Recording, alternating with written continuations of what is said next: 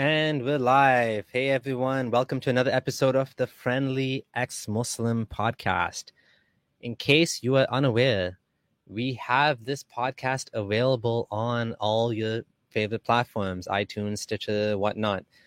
Just look up Friendly Ex-Muslim podcast, and you can now go and you can listen to all of the previous episodes. These are all the long-form interviews and discussions and topical things that we did on the channel. So you can go there and you can listen to those on your own convenience. Of course, it's also available on YouTube. YouTube is my primary platform, but you also have your podcast for easy listening, especially for those of you who don't have YouTube Premium. You don't have the ability to listen offline, stuff like that. This is nice and easy to manage. Okay. Looks like my voice and my screen is a little bit lagging. Give me 1 second. I'm going to reload.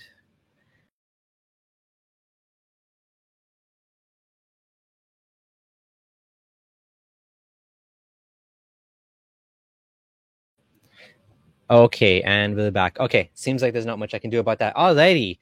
So today I wanted to discuss the age of Aisha. This is a topic that's come about a lot, and it's been in the news recently, and it's hot stuff. So what I've done is I've taken the presentation that Abdul Gondal and I did some time ago, which is the scandals of Aisha, and I made some changes to it. So I focusing on the one particular part, which is going to be on Aisha's age.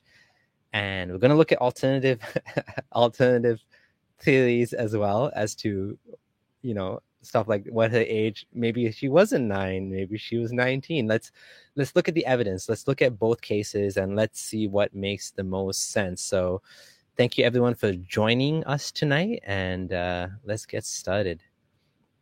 So the background to this live stream: on the 27th May 2022, Nupur Sharma, who is a former spokesperson of the BJP party in India, was on TV and basically, in response to comments that she thought were derogatory to her Hindu god, said something that many Muslims seemed to take in a derogatory manner.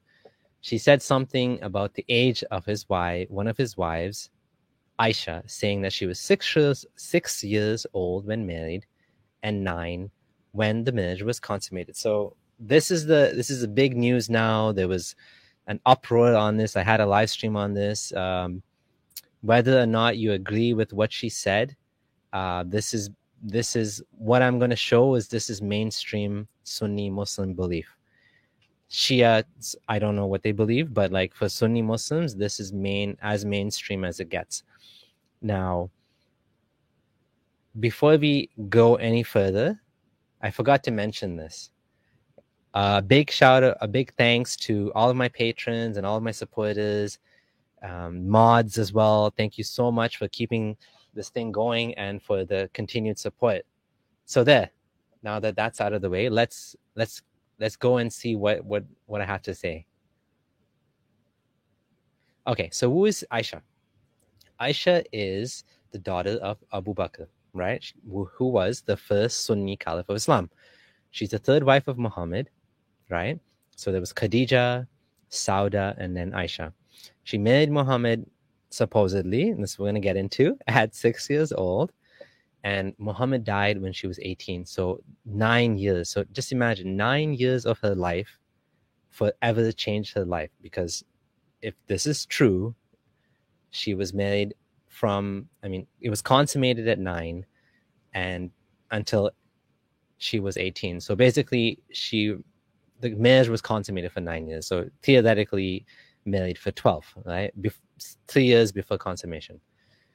She narrated a ton of hadith, and as I mentioned, she fought against Ali. So there was some conflict going on as well. So, but that's not the focus of today's topic. Now, this is an interesting point and something that needs to be discussed when we're talking about this topic, because whenever this topic comes about, there's always a pushback, and there's people that'll say that she was not 9 because we don't know We don't know how old she was. Hadith came hundreds of years later. And even let's even this comment that even before the stream started says, I will say there's almost no historical evidence for this claim. Only the ahadith that came maybe 300 years after the fact. So far, the oldest hadith manuscripts. Okay, so this is something that keeps coming up over and over again. So this is important. What are we talking? Today, we are talking Sunni Islam, Sunni Hadith corpus. We're not talking historical Muhammad. Historical Muhammad is something that is probably out of reach of most of us. How would we know if we cannot trust the Hadith literature as to who Muhammad was? Then how would we know anything about Muhammad? How would we know anything about his wives? How would we know anything other than what's in the Quran? And the Quran is often quite vague. It's no details. There's very little detail as to what is actually going on, right? And so you have to depend on the seerah, on the hadith, and on narrations that came later. So in order that we do not, or I do not get strawmanned, what we are focusing on is what is accepted by Sunni Muslims, right? And so if someone comes around and says, no, that's not historical. Well, I never claimed it's historical. And in fact, I'm happy if you don't agree it's historical. I'm happy if you're willing to say that we don't really know much about Muhammad and let's move on. Islam has not been preserved then, right? That's the thing. So if that's the case, then great, right? So what age was she? Was she this age or that age? Historically, we don't know. However, from the hadith, we have some indication, and if you trust the hadith in any way whatsoever, then there's going to be a mountain load of evidence for you. And then the last question is, was Muhammad a pedo? I'm not going to say it. This question also is tightly connected and related to the topic. And to me, that word is anachronistic, right? To say that that's a word that didn't exist back then. And frankly, to compare Muhammad to, for example, the FLDS, there's a good Netflix documentary called Keep Sweet, Obey and Pray, something like that, on the FLDS, the fundamentalist Latter-day, basically the fundamentalist sect of the Mormon church, an offshoot, right? And these guys had like 20, 30, 40 wives, and Warren Jeffs, when he started basically marrying children, that's when the FBI and the government clamped down and they did something about it, right? So you can see the difference, right? And it appears to me that in Muhammad's case, to be fair, there was only one child bride, right? And that doesn't mean that it's okay what he did. I'm not saying it's okay. I'm not saying this is a good thing.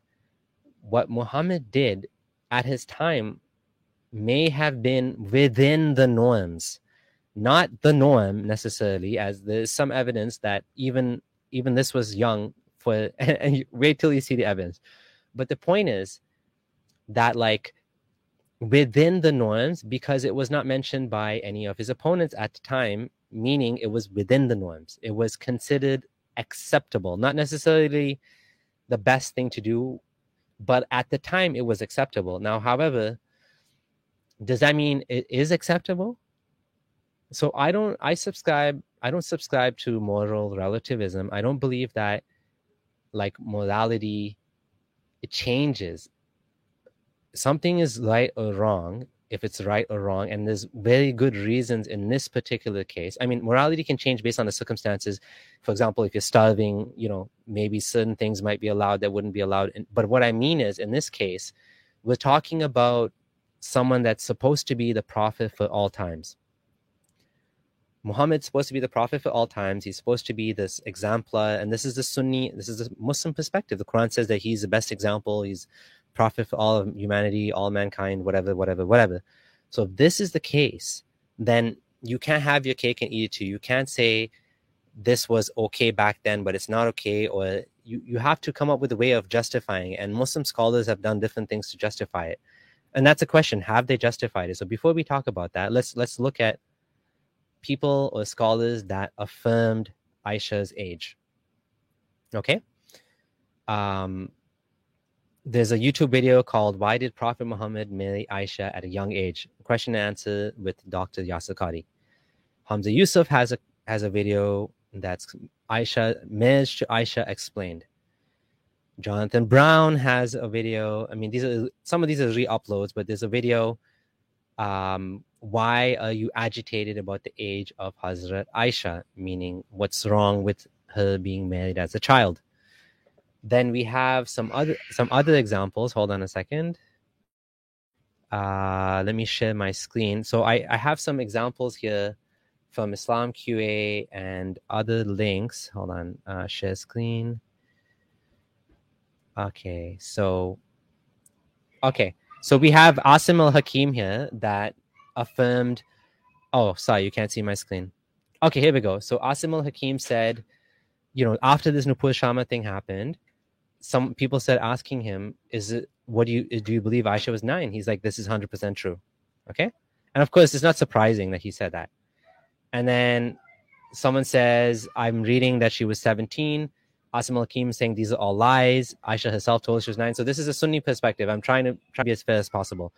Here we have IslamQA.org. This is Shafi, Hanafi, Madhabi website. They have said the exact same thing, that the Prophet, sallallahu alaihi wasallam, as they say, married her when she was 6 and consummated marriage when she was 9. And then on IslamQA, the Salafi website, the Saudi website, it's exactly the same answer, right? So basically, they justify why it was that consummated the marriage with her when she was only 9 years old. So the Sunni perspective is pretty consistent and unanimous. You can almost say almost unanimous, right? That this is her age, this is how old she was, and it's now a game of semantics as to whether she was a child. Was she a child or was she not a child? So this is how they justify Aisha's age, and everyone knows this. Anyone that's listened to Islamic scholars knows that this is the way they play the game. Now you have some people that are changing the narrative and trying to say she's actually 16 and 19 and this and that. But for the longest time, they just didn't have a way out of it, because the evidence is just far too strong that she was actually a young child. Some people, they don't have any excuse. Hamza Yusuf in his video says God selected her as a wife, so that's okay, like almost cult-like thinking. Same justification that Warren Jeffs used, that God's speaking to me, I'm the prophet, and I'm God's voice, right?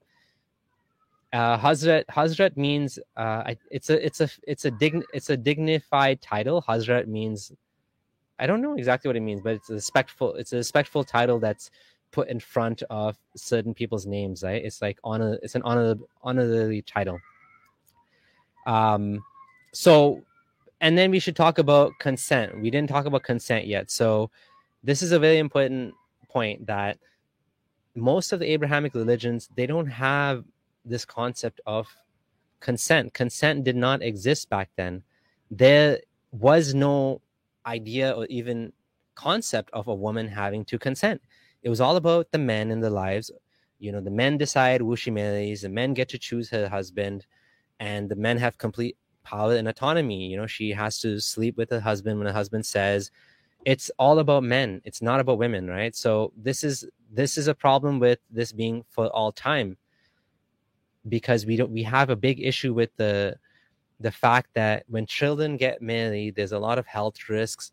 There's no way for them to really consent as a child, which is why we protect children from getting married, especially to old men, right? It's a little bit more understandable if you have like a 16-year-old and an 18-year-old and they get married, we understand, but if you have like a 12-year-old and like even a 20-year-old, you're like, okay, now this is like child grooming, right? Child abuse. This is not good, right? And it's because we know that children don't have that ability to understand what they're getting into, and we want to protect them from that, right? So And of course, there's also children who were slaves are also victims of this sort of sexual exploitation. Yes, that's also another type of exploitation that happens. Farish Ahmed, did you lose weight? Are you all right? Yeah, yeah. I've been working out and I've been doing intermittent fasting and other things like that. So yeah, I'm doing well. I'm doing well. Thank you. This was by choice, and you know, it's good to get a little bit more in shape. I've been going for runs for the first time and stuff like that, right? Nim Grace says, back then, generally speaking, girls and women were just married off to whoever they were told to. Yeah, they didn't have a lot of authority, right? Ability to choose anything. Okay, so let's get into the actual slides that I have here, because it seems like a lot of things in the comments are coming up that are going to be covered, right? So what was the reason for the marriage, right? The reason for the marriage is that the hadith in Sahih Muslim said that Allah's messenger said, Aisha said that Allah's messenger said that I saw you in a dream for 3 nights when an angel brought you to me in a silk cloth and said, here is your wife. And when I removed the cloth from your face, lo, it was you. And I said, if this is from Allah, let him carry it out. So, you know, I just want to tell you guys a story. So my friend was at my house the other day. You know, his name, let's call him Mo. His name is Mo, right? And, you know, I have a daughter, right? She's 8 years old. And he's like, yo, Abdullah, you know, I had a dream the other night and your daughter, and I'm like, whoa, okay, hold on. What? This better, like, it's better to have a good ending. Yeah, man. I saw your daughter and God made, she was covered in a silk thing and I uncovered her face and it was your daughter and God wants me to marry. I'd be like, get the hell out of my house right now. What the hell is this? This is like some weird stuff, right? Okay, like this is not this is not kosher. Get out of here. But this is exactly what happened. This is like this is the situation that happened, right? And there's another hadith there that basically said the same thing, that she was wrapped up like, I don't know, like a gift or something. And you know, when it was shown what it was, you know, his friend's daughter. It's kind of convenient that his friend's daughter ends up being his wife, right? I mean, okay, I think you all get I think everyone gets the point here. This is weird, right? Okay, so a lot of people don't realize this, but okay, before we get into this, I want to point out something that I think is kind of hilarious. When you see something, this is something I was taught as a Muslim. When you see the chapter headings in the hadith, for example, in this case, this says right here, chapter 11, the marrying of a young lady to an elderly man. So the chapter headings in the hadith collections, they're not really chapter headings because every single hadith has a chapter heading, but they're more like how the sheikh, in this case, Imam Bukhari, interpreted the point of the hadith. This was his opinion on what the hadith is about. And the hadith, according to him, is about the marrying of a young lady to an elderly man. If you go back, okay, it wasn't included over here, but if you look here, this is what he thought. So he's already interpreting this. This is Imam Bukhari, way, way, way long ago, you know, a few hundred years after Muhammad. He's interpreting this is a proof, because if you use hadith as proof for the religion, that this is how he interprets it. So narrated Urwa, the Prophet asked Abu Bakr for Aisha's hand in marriage. Abu Bakr said, but I am your brother. So if we go with the understanding that it's perfectly normal in 7th century to have dreams about your friend's daughters and then ask them for the hand in marriage, apparently it wasn't that cool. The Prophet said, you are my brother in Allah's religion and his book, but she is lawful for me to marry. So if you take this at face value, it appears that initially this wasn't cool with Abu Bakr. At least he tried. He gave it a shot, right? But it didn't work out for him. And maybe at the end of the day, you know, this was used for his own benefit. Like he knew that this would benefit him, Abu Bakr, I'm saying, right? Chapter heading. Now that you guys know how chapter headings are used, they're going to be useful. Chapter, giving one's young children in marriage. So Imam Bukhari considered that this is proof that you can give your young children in marriage. Okay, because everything has to be based on proof in Islam, right? Narrated Aisha, the Prophet married her when she was 6 years old, and he consummated his marriage when she was 9 years old, and she remained with him for 9 years, i.e. until his death. Okay, so this is the most like blunt hadith that says she was 6 and 9. Now, if you want to say this is normal in the sense that it happens, child marriage happens even to this day, this is like a very extreme example, because you have like an old man with a very young child. This is not like two teens falling in love and that's, technically child marriage. This is like an old man with like a very young woman. Again, I already pointed out, trying to be fair, that this was not his typical norm, but he did it, which to me, it falsifies his claim of prophethood, because he's now done something that is abhorrent, right? I mean, if you look at another way, I don't want to say it on this channel, but it's basically, there's no consent here, right? So you can understand what this would be called, right? So the other hadith on the other side says it's permissible for a father to arrange the marriage of a young virgin. So this is again the same sort of proof that he sees, that Aisha said Allah's apostle married her when she was 6 years old, and he took her to his house when she was 9. Okay, so again, same idea. And then again below in book, so that one's in Muslim, and then again below, there's one more that has the exact same details again. So we're seeing in multiple hadith collections. Okay, so I'm going to skip this slide because I think we got the point over here already. All right, so this point has to be mentioned, that even if you don't trust the numbering of Aisha's own recollection, in this hadith, Adab al-Mufrad, you have a chapter called Stroking a Child's Head, and Aisha said, I used to play with dolls in the presence of the Prophet. Okay, and my friends would play with me. And the Messenger of Allah, blah, blah, blah, blah, blah, entered. They would hide from him, and he would call them to join me, and they would play with me. So this is a childlike behavior from Aisha. And even the hadith collection says she was a child. And the other hadith in Bukhari says, I used to play with dolls in the presence of the Prophet, and my girlfriends used to play with me. When Allah's Messenger used to enter, they used to hide themselves, but the Prophet would call them to join and play with me, right? And then in the brackets, it's explaining that playing with dolls, for some reason, Muhammad felt threatened by dolls, I guess, but it was allowed for Aisha as she was a little girl and not yet reached the age of puberty. Fath al-Bari. So Imam Bukhari, and in the commentary called Fath al-Bari, is also saying the same thing yet again. So even if we don't want to accept any of this, we now have hadith that say that she was a child, she's playing with dolls. And in this other hadith in Sahih Bukhari, in a longer hadith, it says that when this whole situation happened, the situation is called the incident of ifk, meaning, she was accused of cheating on Muhammad and whatever. And Barira was defending her when Muhammad was asking his other people whether she cheated on him or not, like, what do they think of her?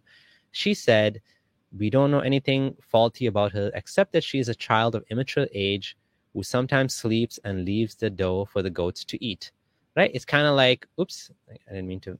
It's kind of saying that she's an innocent little girl that, sometimes she forgets the dough and the goats come and eat it. It seems like she didn't only leave dough out. Sometimes the Quran pages got eaten too.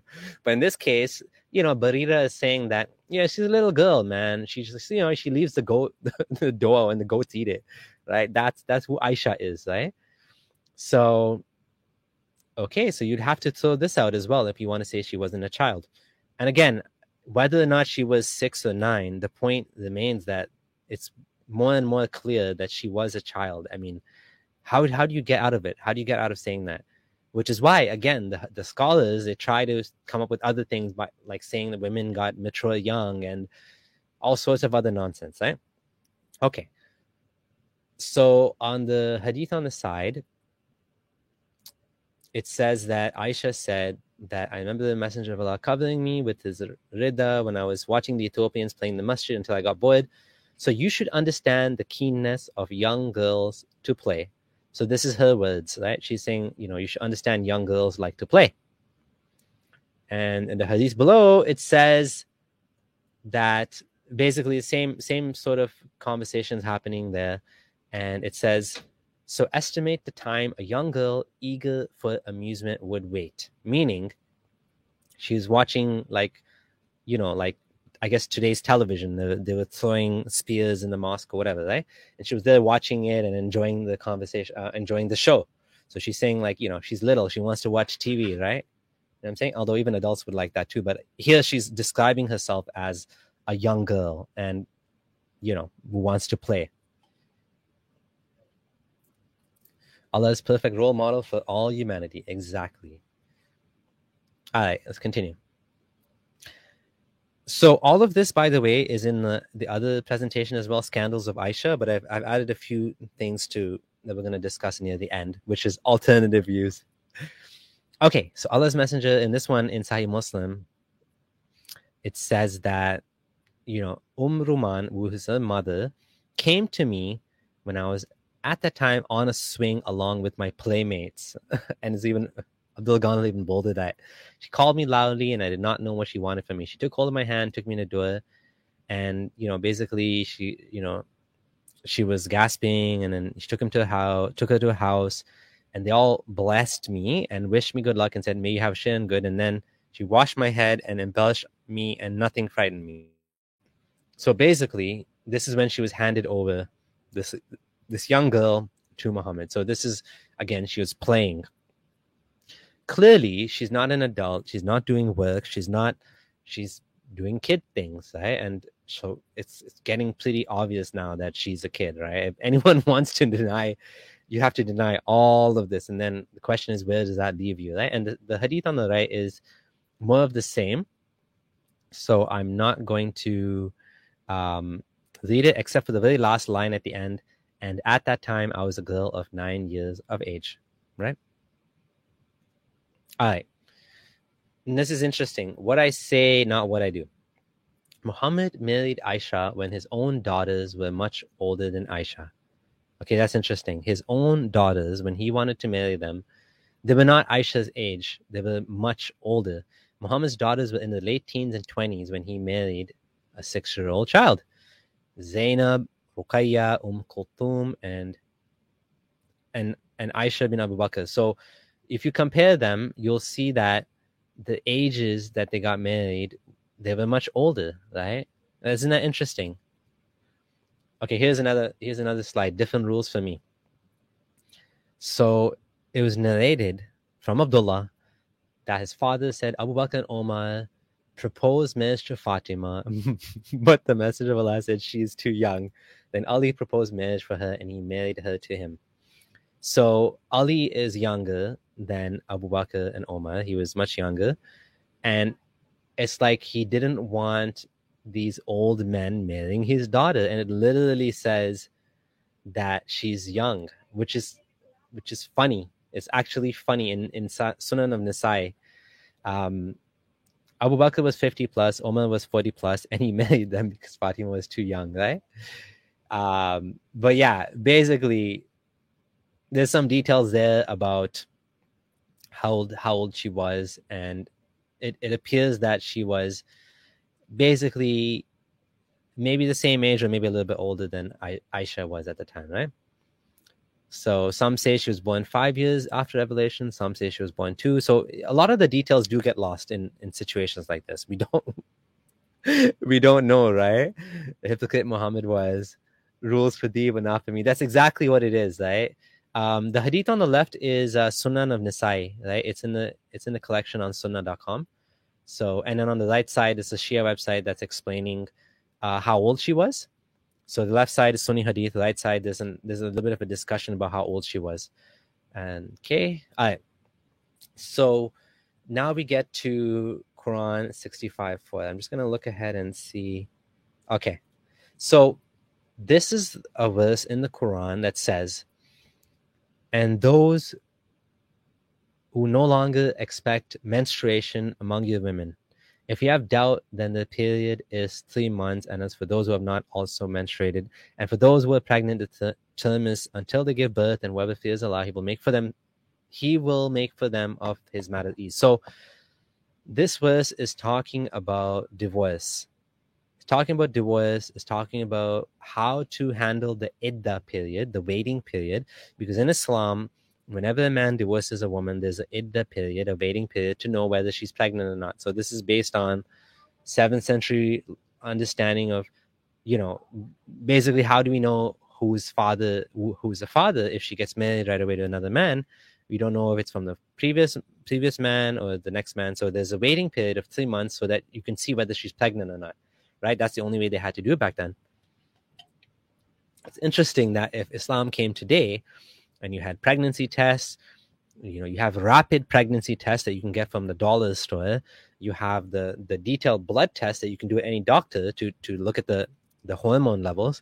Would Allah still need to do a 3 month period of waiting? Because the waiting period, there's no point, right? There's no point having a waiting period if you can tell that she's not pregnant. The pregnancy thing is the issue, right? However, the question is, and there's some hadith that explains this as well. I didn't include it. What about women that have not yet menstruated? Because there's no period, right? So that is a situation that happens to young ladies. Some scholars say that this hadith is talking about, not hadith, Quran is talking about women that are too old to menstruate, but the Asbab al-Nuzul, the commentary, explains that this is talking about women that are too young to have periods. So this is explicitly explaining that this is a scenario where you've actually had sex with your wife, because if you haven't had sex with her, there's no waiting period, right? This is clearly when you've consummated the marriage to basically, you could say, a child. In that case, it's explaining what to do. So the Quran is implicitly allowing child marriage. Not only did Muhammad do it, so even if you disregard the fact that Muhammad married a child, you have this scenario here in the Quran that is basically justifying the same situation, right? And it's pretty clear that, like, this is what it's talking about. Yes, there's ways to kind of weasel out of it, and but that's what it's saying. So now we get to this alternative view. So nowadays we have this alternative view of, despite everything I've just showed you, there's an opinion here out there that says that Aisha was actually 19. How they come up with that is they do some reverse engineering from when she passed away. They go back here and there, and they, I don't know, somehow come up with this. I have no idea. The problem is you have to basically throw out a bunch of hadith in order to get to this conclusion. So this is not, straightforward. The other one is straightforward. The other one is clear.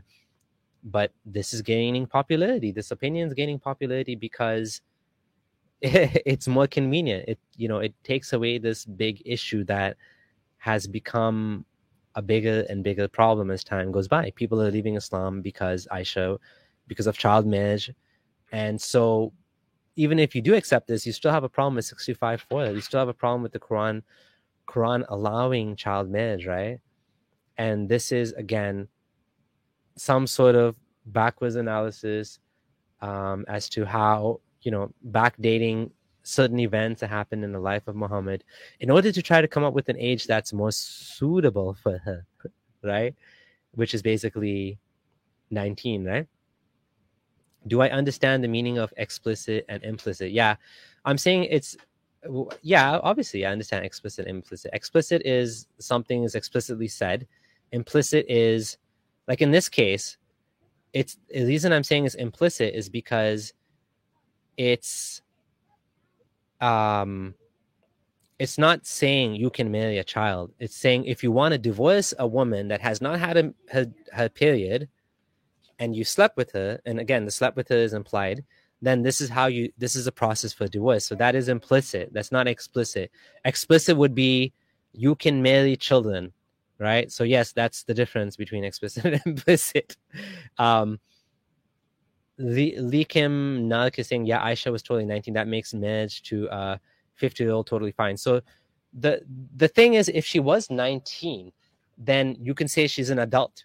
And if she was an adult, then yes, it's weird. It's not common that you have a 50-year-old marry a 19-year-old, but then she's an adult, right? You can no longer say child marriage, right? It's no longer an issue. The child marriage is now gone. And that's what Yasir Qadhi said. The reason why this is coming up is because it's become problematic. It's become problematic, right? So I don't.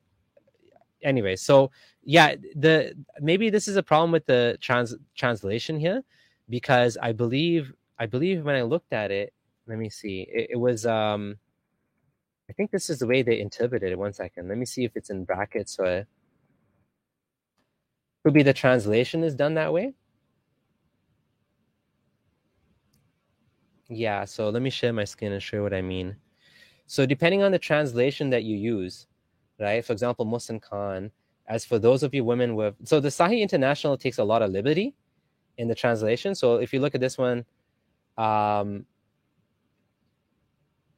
Muslim Khan says those who have had no causes. So he also interprets it in square brackets. They are still immature, right? And as for those who are pregnant, okay, then it's basically the pregnancy is the iddah period, right? Yusuf Ali said those who have no courses, right? So those who have no courses, if you look at the tafsir, they take it two different ways. That's the thing, right? They look at it two different ways. So yeah, so that's basically. So someone needs to tell all those countries that allow child marriage. Yeah, someone needs to tell all those countries that Aisha was 19 and you guys need to stop allowing child marriage. Exactly, but that's not going to happen. Okay, so very last slide I have here, and then we can do a little bit of discussion. It appears to be the case that, again, this is why I said that what happened with Muhammad was within the allowable range. It wasn't necessarily common, or this wasn't what everybody does, right? For example, some research that Abdul Ghandil did shows that even in China, in ancient China, around 680 BC, well before Muhammad's time, the government set the age of marriage at 20 for men and 15 for women, even though it was written in the works of the Confucian school that men should marry at 30 and women at 20. It was not really followed, okay? And then later on, the government reduced the marriage to 15 for men and 13 for women. So there's probably some practical things going on here, and there's some understanding that, back then, situation was not the same, but this seems to be that it was not always the case that it wasn't always the case that marriages at this young age happened. Again, we don't know. Khalil is here, and he's saying she wasn't 6 historically.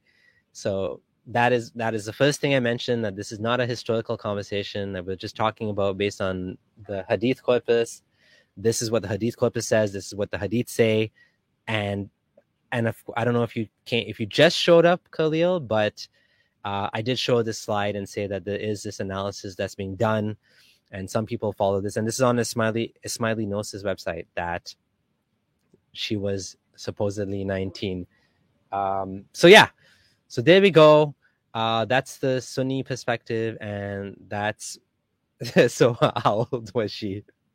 Again, historically, we don't know, and I'm okay with saying that, but from whatever we do know, if you trust the Sunni hadith, this is what you see. You see a plethora of narrations indicating that she was a child. This is what the scholars interpreted it as meaning. And if I go back to the very beginning, this is basically what most Sunni scholars will acknowledge and accept. They just accept it, that this is the case, and this is the view. So going back to the Nupur Sharma thing, this has become a big drama now. A lot of people got offended. I already made a video on what I think about that, and I personally don't think she should have. Now she's apologized and she's kicked off the party and all of the things, and it's created a powder. The powder keg has exploded in India. It's become a really bad situation. So I don't think this was a wise thing to say, even though it's in perfect accordance with what Sunni Muslims believe, as everyone keeps acknowledging. However, I don't think this was the right way to deal with it, because it created this big drama. And I've already talked about that on the other episode. I don't go as far as to say that we don't know if these people existed at all. I do think there's plenty of evidence. Sean Anthony has a book on historical Muhammad, which was interesting. And there's references from non-Muslims that reference this Arabian prophet. And so a lot of the details we don't know, right? That's the problem. We don't know the details. However, we do know that these people did exist, right? I do believe there was a person called Muhammad and he existed. Now, I want to show one more thing. That we shouldn't look at it as a failure. Uh-oh. 1 second.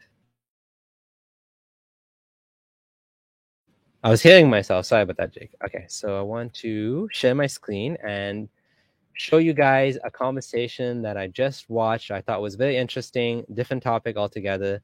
But I thought it was worth watching, and I actually highly enjoyed it. So that's the end of this conversation about Aisha.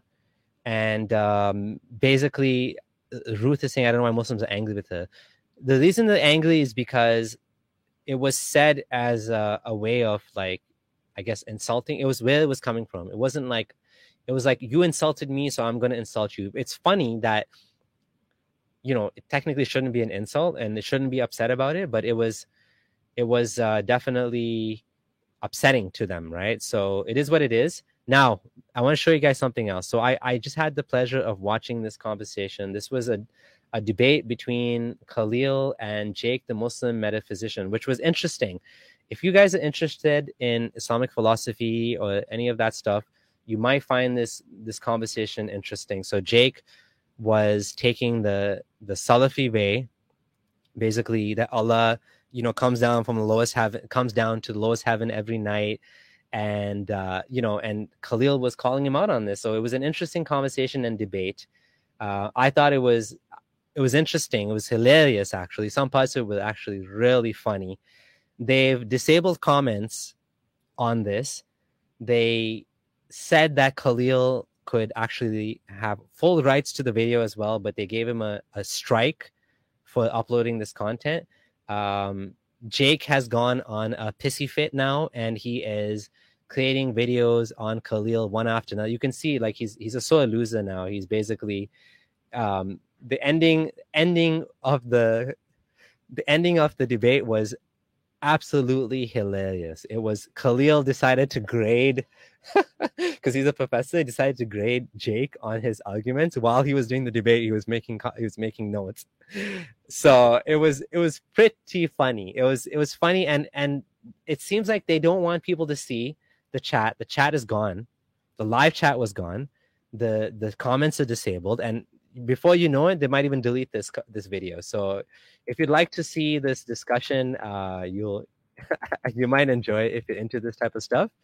I definitely enjoyed it, and I thought it was, my perspective is I basically, I don't take sides because I don't believe in God, but, like, looking at what Jake was saying, I mean, Salafism is basically, it's just comical, to believe in a God that goes up and down like a yo-yo, that it doesn't make any sense. It's hilarious, right? Now, Khalil's view and the view of Ash'aris and others is unfalsifiable. They don't say that God goes up and down or he has hands. His hand could mean this and that.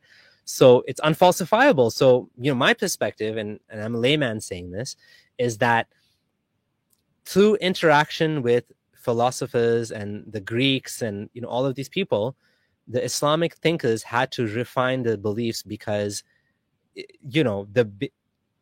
just looking at it, as a text, say, you end up believing in a man in the sky, right? And so this is easy to debunk. So over time, they refined the views, and they came up with something that, you know, you'll see Khalil presenting, like something that's more refined and, like, I would call it unfalsifiable, right? Yeah, I like the part he graded Jake. Yeah, that was an epic ending. Anyways, anyhow, so that's all I have to say. And again, I'm not saying this is necessarily unique. So going back to the original topic of Aisha, this is not necessarily unique to Islam, this situation. This is something that's happened in history, but the problem is if you see it the way, if you can't get out of the fact that this is problematic, right? To some extent, somehow this is problematic. If you see him as, if you see what he did as being an example for all humanity for all times, then this is problematic, and it's much more likely to what a cult leader would do. A cult leader would do these type of things. I don't use the P word for Muhammad. I don't, because I don't think it fits. Again, I think it's anachronistic, and I think, meaning that it doesn't fit, you can't backdate that idea. And I think it, again, based on his marriages, I don't see that. However, I don't think it was good that he married a child. I don't think that was right. Definitely that's a bad thing, and this is a problem, and this is a problem that's going to continue to bother the Muslims to the point where they get offended when a critic of theirs just says it, right? I mean, Nupur Sharma was a critic of Islam. She's being a critic here, and maybe this is not the right context and the right place for her to say it, but she just said it. She just said what every Muslim, not every Muslim, many Muslims believe. Many Muslim scholars believe, right? They basically acknowledge this. So it's kind of funny. Beach Price, she's excluding Aisha. She's both 19 and not. Yeah, she's basically both a child and an adult. She wasn't a child, or she was a child. It was only, there's so many ways out of this. Either they say that she was a kid, she matured fast, or people died young, even though all of these men were in their 50s and 60s when they died. Or, you know, it was a special, some people even say it's a special exception, although it doesn't seem to be the case that it was a special exception, right? So anyways, I think things are changing. I think people are beginning to recognize that this is not the all end all, and Muhammad is not, what he did does not translate well into our world today necessarily. Not everything he does, right? I mean, I don't know what he did that would translate well. There's some things he did that were good, but like, there's a lot of problematic things. And so I hope the evidence is clear. And you know, D is saying, you know, a Hindu man was beheaded over this. There's some, I don't want to sound like a conspiracy theorist, but there's been some evidence that the man that belonged to the BJP that did the beheading or something like that. So there's some investigation going on. Again, I don't want to speak about that because it's maybe too early to say anything. And you know, but there's some stuff going around that says that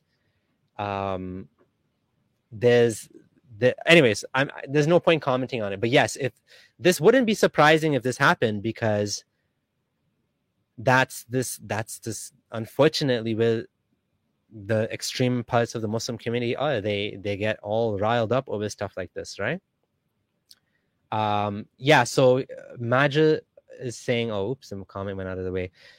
He may not be a pedo, but he certainly sanctioned it, right? If not perfectly normal. Yeah, I mean, it's allowed, right? That's the problem. And that's why, you know, I was discussing chapter 65 verse 4 of the Quran, which, again, some people don't take it to mean children, but it definitely, to many scholars, do interpret it as meaning children, right? So, and then, of course, the dolls and all of that stuff. And, you know, so, yeah, so that's it is what it is. That's the situation.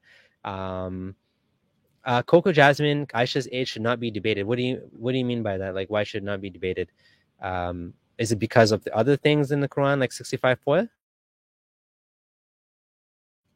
Or is it something else? Okay, so I'm just gonna read Chulbul Pandy's comment, and we'll close off soon.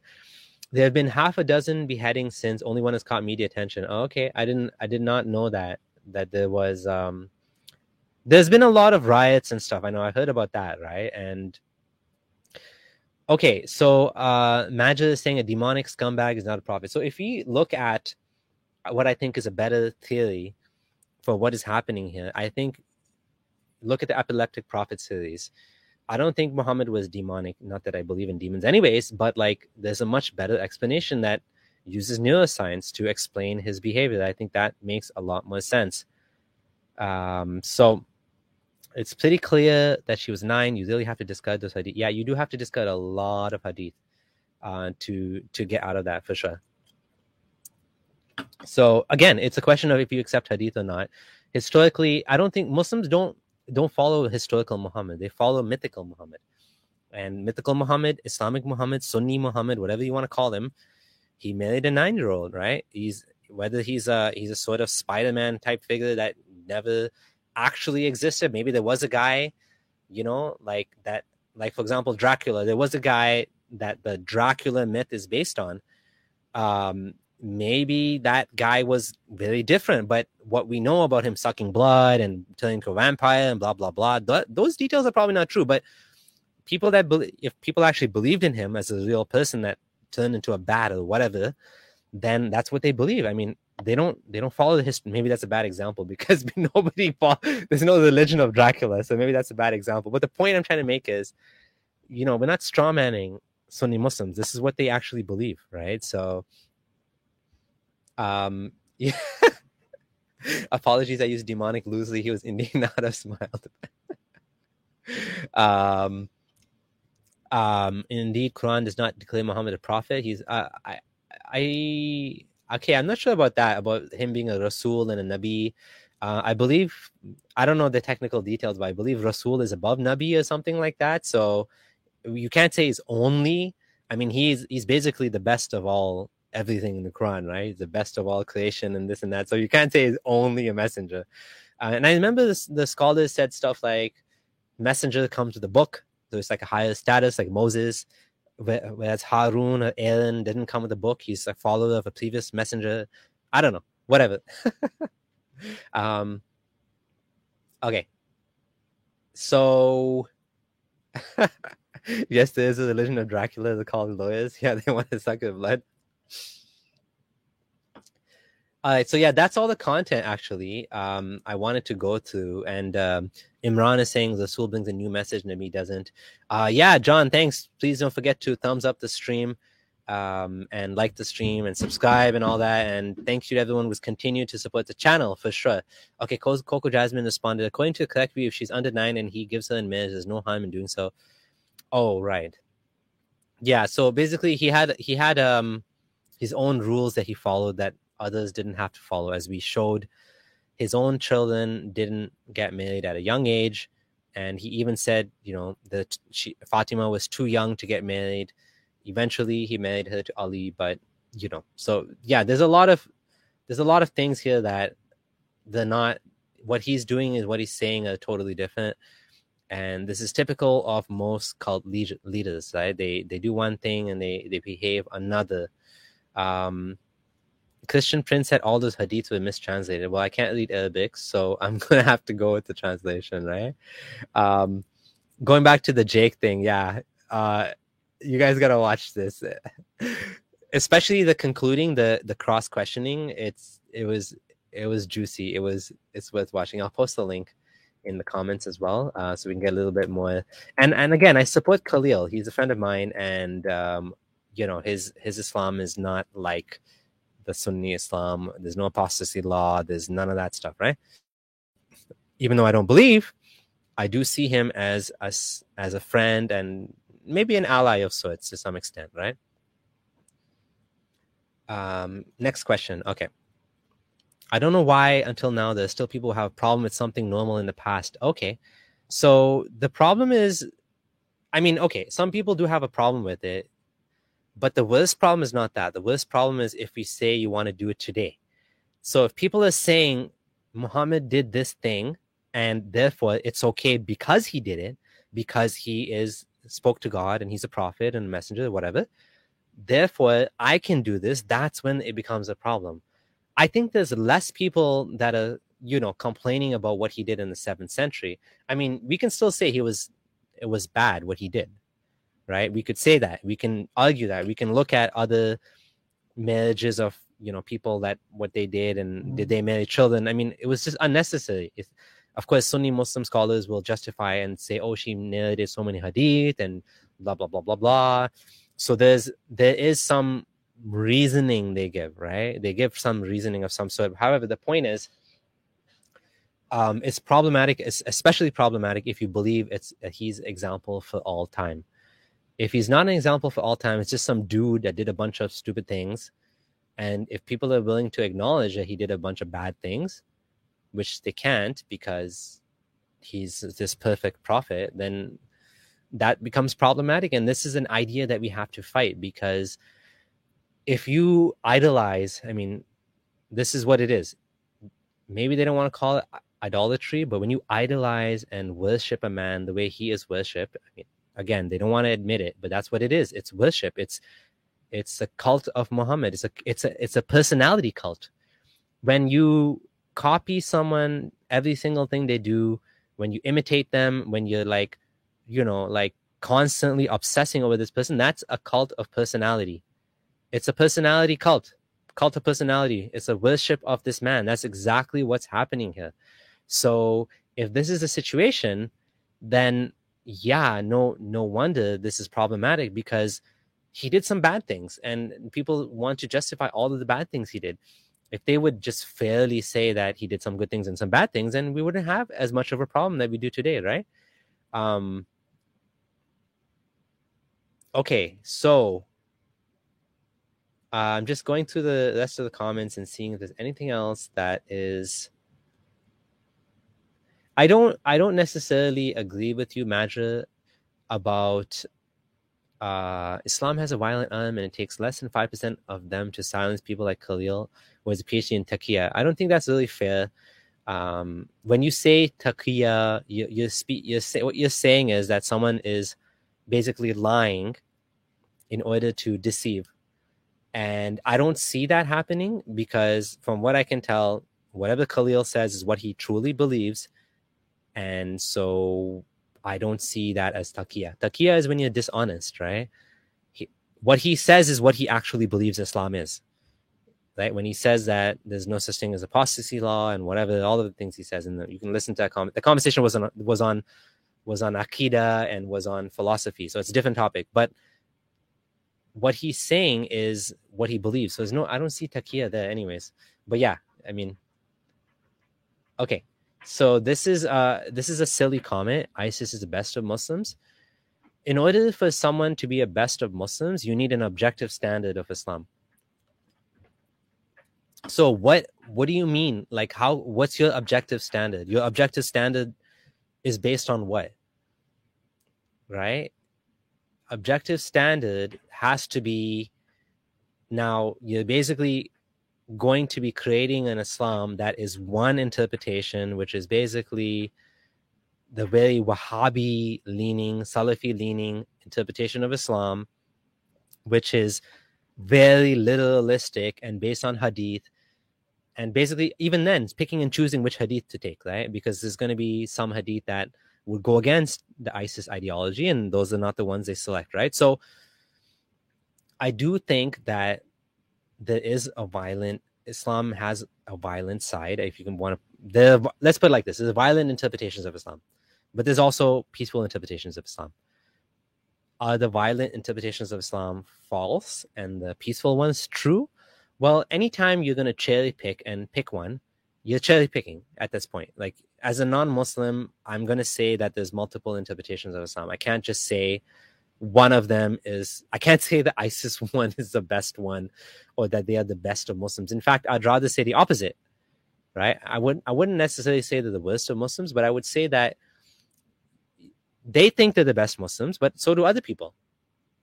Other people think they're the best Muslims too. And the Islam's totally different than ISIS. So it's not just one-sided like, this comment is saying, right? I saw a comment here about, okay, Yasmin Ali says, Abdullah, this is why I'm a Shia Ismaili. Prophet Muhammad's Islam was for his time period. There was a reason why Prophet Muhammad left his progeny and was to keep Islam at this time. The reason I'm not Ismaili is because, to me, it makes no sense that God speaks through descendants of childbirth. And there's no evidence that this is happening. right? The Ismaili imams are no better off at knowing the future than the fortune teller down the street, or even my dog. My dog doesn't know what's going to happen any more than anybody else. Like, I could ask my dog, should I go out? Like, is today going to be a good day to pick these lottery numbers? It's going to go woof woof woof, and that's like, I don't know if that's a yes or no. But the point is, nobody knows. I don't mean in a derogatory way, as in comparing to a dog. But what I mean is, nobody knows. Like, nobody knows the future. So if you're following some imam that claims to know the future, I think you're being fooled. I think you're being taken for a ride. And I think that he knows no better than anybody else. I want concrete evidence from this imam that he actually is able to make a decision better than chance, right? So you can follow whether you want to, but if you're following him because you think God is speaking to him, then I think there's a problem there. If you're following some guy because he's okay, let's say I like Warren Buffett.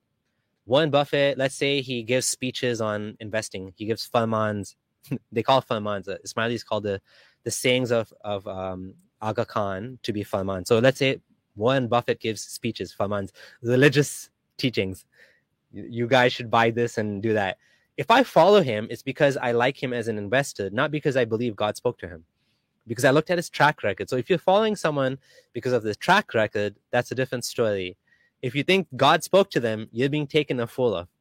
And it's not going to help you in life because, he's taking your money and he's taking your time and you're praying to him, Ya Ali, this and that. It's not going to help you, right?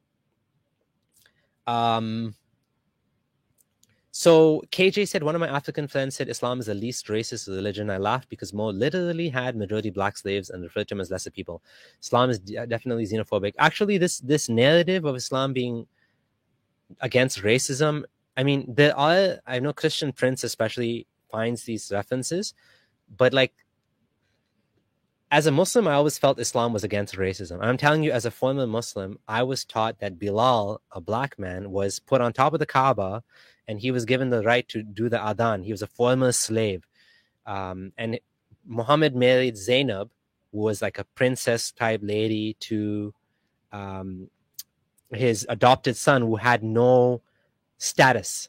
So from my understanding as a former Muslim, Islam was against racism and against all of these things. However, you do see that, in my opinion, the bigger issue with Islam is not racism, but this classism of Muslims versus non-Muslims, kafirs and hypocrites, munafiq and Muslims. Muslims are at the top of the rank, and then you have below that you have non-Muslims.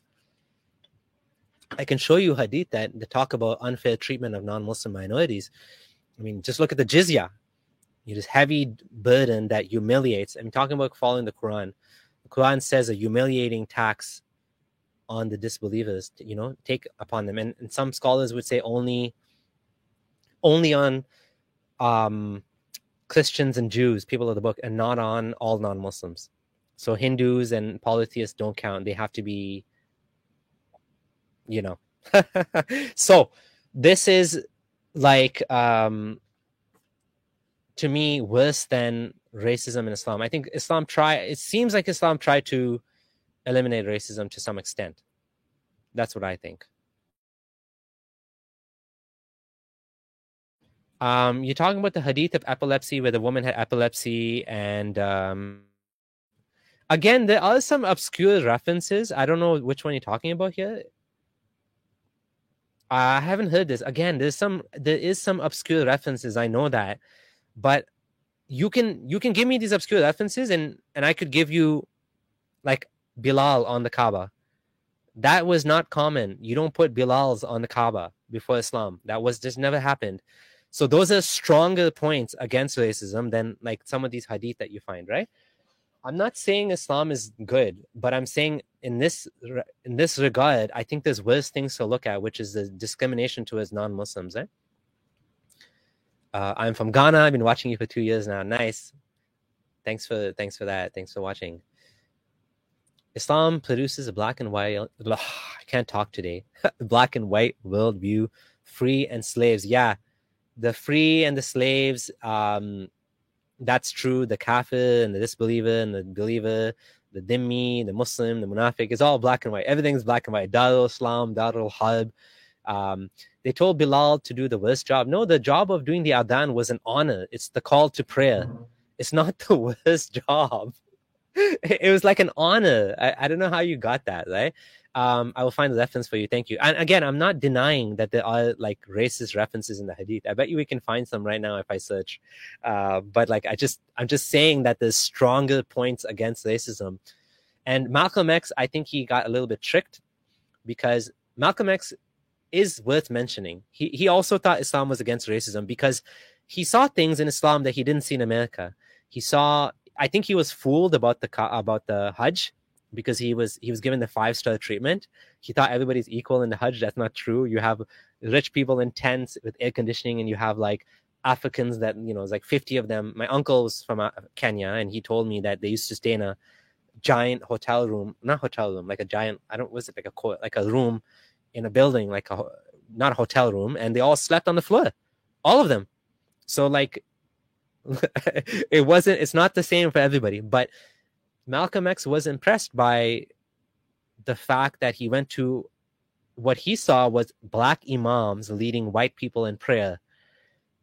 And I do know the Muslim community has its racism issues. I do know that there's still, it's very annoying if you go to a mosque and everybody's speaking in Urdu. I've been to mosques like that. I've been to mosques where everybody speaks Arabic. I've been to a mosque where everybody was speaking, what language was it now? Was it, I forget. It was a European language. Turkish? I forget now. Anyways, and it's super annoying. It's like, this is not the time and place to be giving khutbahs in a different language in Canada. And, sometimes people will exclude you. I've had experiences where I've felt like excluded, or certain of my family members that don't speak the language have felt excluded because people are speaking amongst themselves, stuff like that. Revelation, I don't know what you're going on about still about Bilal. They told him, they did not ask him, bro.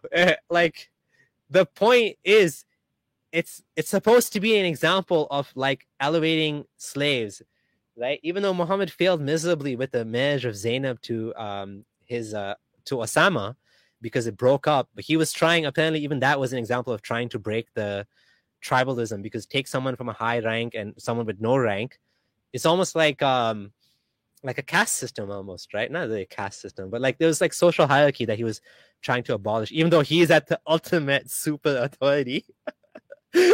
He's the ultimate super authority of this thing. So he got rid of the hierarchy, but he's still the top. So it's flat except for him. You know what I mean? Which is kind of funny. Anyways, yeah, I don't know why it's still going on about Bilal. It's like, whatever. I don't see that as honoring waking up early to give the call to prayer. I guess in their mindset, it was seen as a privilege. I don't know. Justice for Bilal. Oh my goodness. Okay, so there's still an Islamic slavery in Mauritania today? Okay, I don't know anything about this. Yeah, it wasn't Turkish, sorry. I don't remember the language, Albanian or something. It was like white mosque, I guess. They were like fair colored European people. I'm trying to remember what it was now. It was in Toronto. But it was annoying that it was the language, the khutbah was not in English, but they did that because they had mostly people from that same minority. Maybe it was I think it was Bosnian. Oh, right, yeah, justice for Bilal. That's pretty funny. Bilal the singer. Okay, so this is kind of a weird comment. Freeing a slave is the worst thing for a slave? So are you saying they should have kept the slaves? I don't think it was necessarily the worst thing for the slave. You have to remember, some of these slaves, there's different types of slaves. Some of these slaves actually had status in society. It's just that they ended up as slaves because they were kidnapped or captured as. Some of the prisoners of war were like Quraysh, like high-ranking Quraysh, that Muhammad basically, what's the word? He sold them for money. He ransomed them. He ransomed them for money. And then he was crying because the Quran said he should have killed them all. Right? That happened, right? So it's not all the slaves were in the same situation. some of them actually were working for the freedom, right? They were kind of like indebted and indentured slaves or whatever. Some of them had the opportunity to work off the slavery. And unfortunately, slavery is part of Islam, and it's part of the Quran, and which is why it is. People are saying it still happens in the world today. I don't really know much about that, but yeah, this is the main issue that's worse than racism or lack of racism, is when you have surat, meaning Quranic verses that say unbelievers are worse than animals. That's worse than racism. That's exactly my point. Like, I don't really care if Islam is, okay, whatever. It's like, yeah, it's against racism, but this stuff is worse than racism that's in Islam, right? It's been an hour. I'm wondering if we can take some calls. Okay, I'll take a couple of calls. Let's try this, because I'm done my content that I had, and so I will open up I'll open up for calls if anyone wants to call in, and we'll take a few calls before we end. Peeps, don't forget to thumbs up the stream beyond 100 likes. Yeah, please do. And I mean, it is a fair point that life back then was pretty rough, right? It's pretty rough. It wasn't an easy situation for anybody, right? I mean, that's for sure. Muhammad sold black slaves, yes. Plus, they did not free Bilal. Okay, maybe I thought he was a freed slave. If he was still a slave, I was told wrong then. I remember hearing that he wasn't freed, and that's weird to me because I was always taught that he was. So maybe that is something that I was misinformed about, and something that is obscure. Do you know pregnancy can last for more years according to authentic Islamic sources? Yeah, I heard about this. The reason they said this was because Amina, something to do with Amina, right? Amina when she had Muhammad as a baby, like, I forget what happened. There's some analysis that happened, so they had to come up with this way of justifying it by making pregnancy 4 years long. Will Islam be reformed? I think so. I think it's happening. I think people are starting to say Aisha is 19. To me, that's reform. I think that, to me, is reform. Okay. So, line is open. If anyone wants to call in, you still have a chance. I'm going to keep it open for another 10 minutes. And we'll see if anyone wants to call. Okay, Rolling Man, I remember you. Hey, man, how's it going? Hi, have you seen the video going viral of Muhammad Hijab talking to Quranists? No. Tell me about it.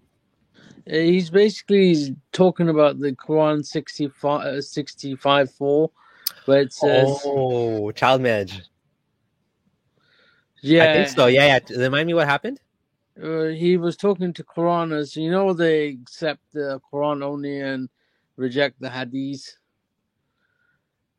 And he says the Quran has an extreme form of pedophilia.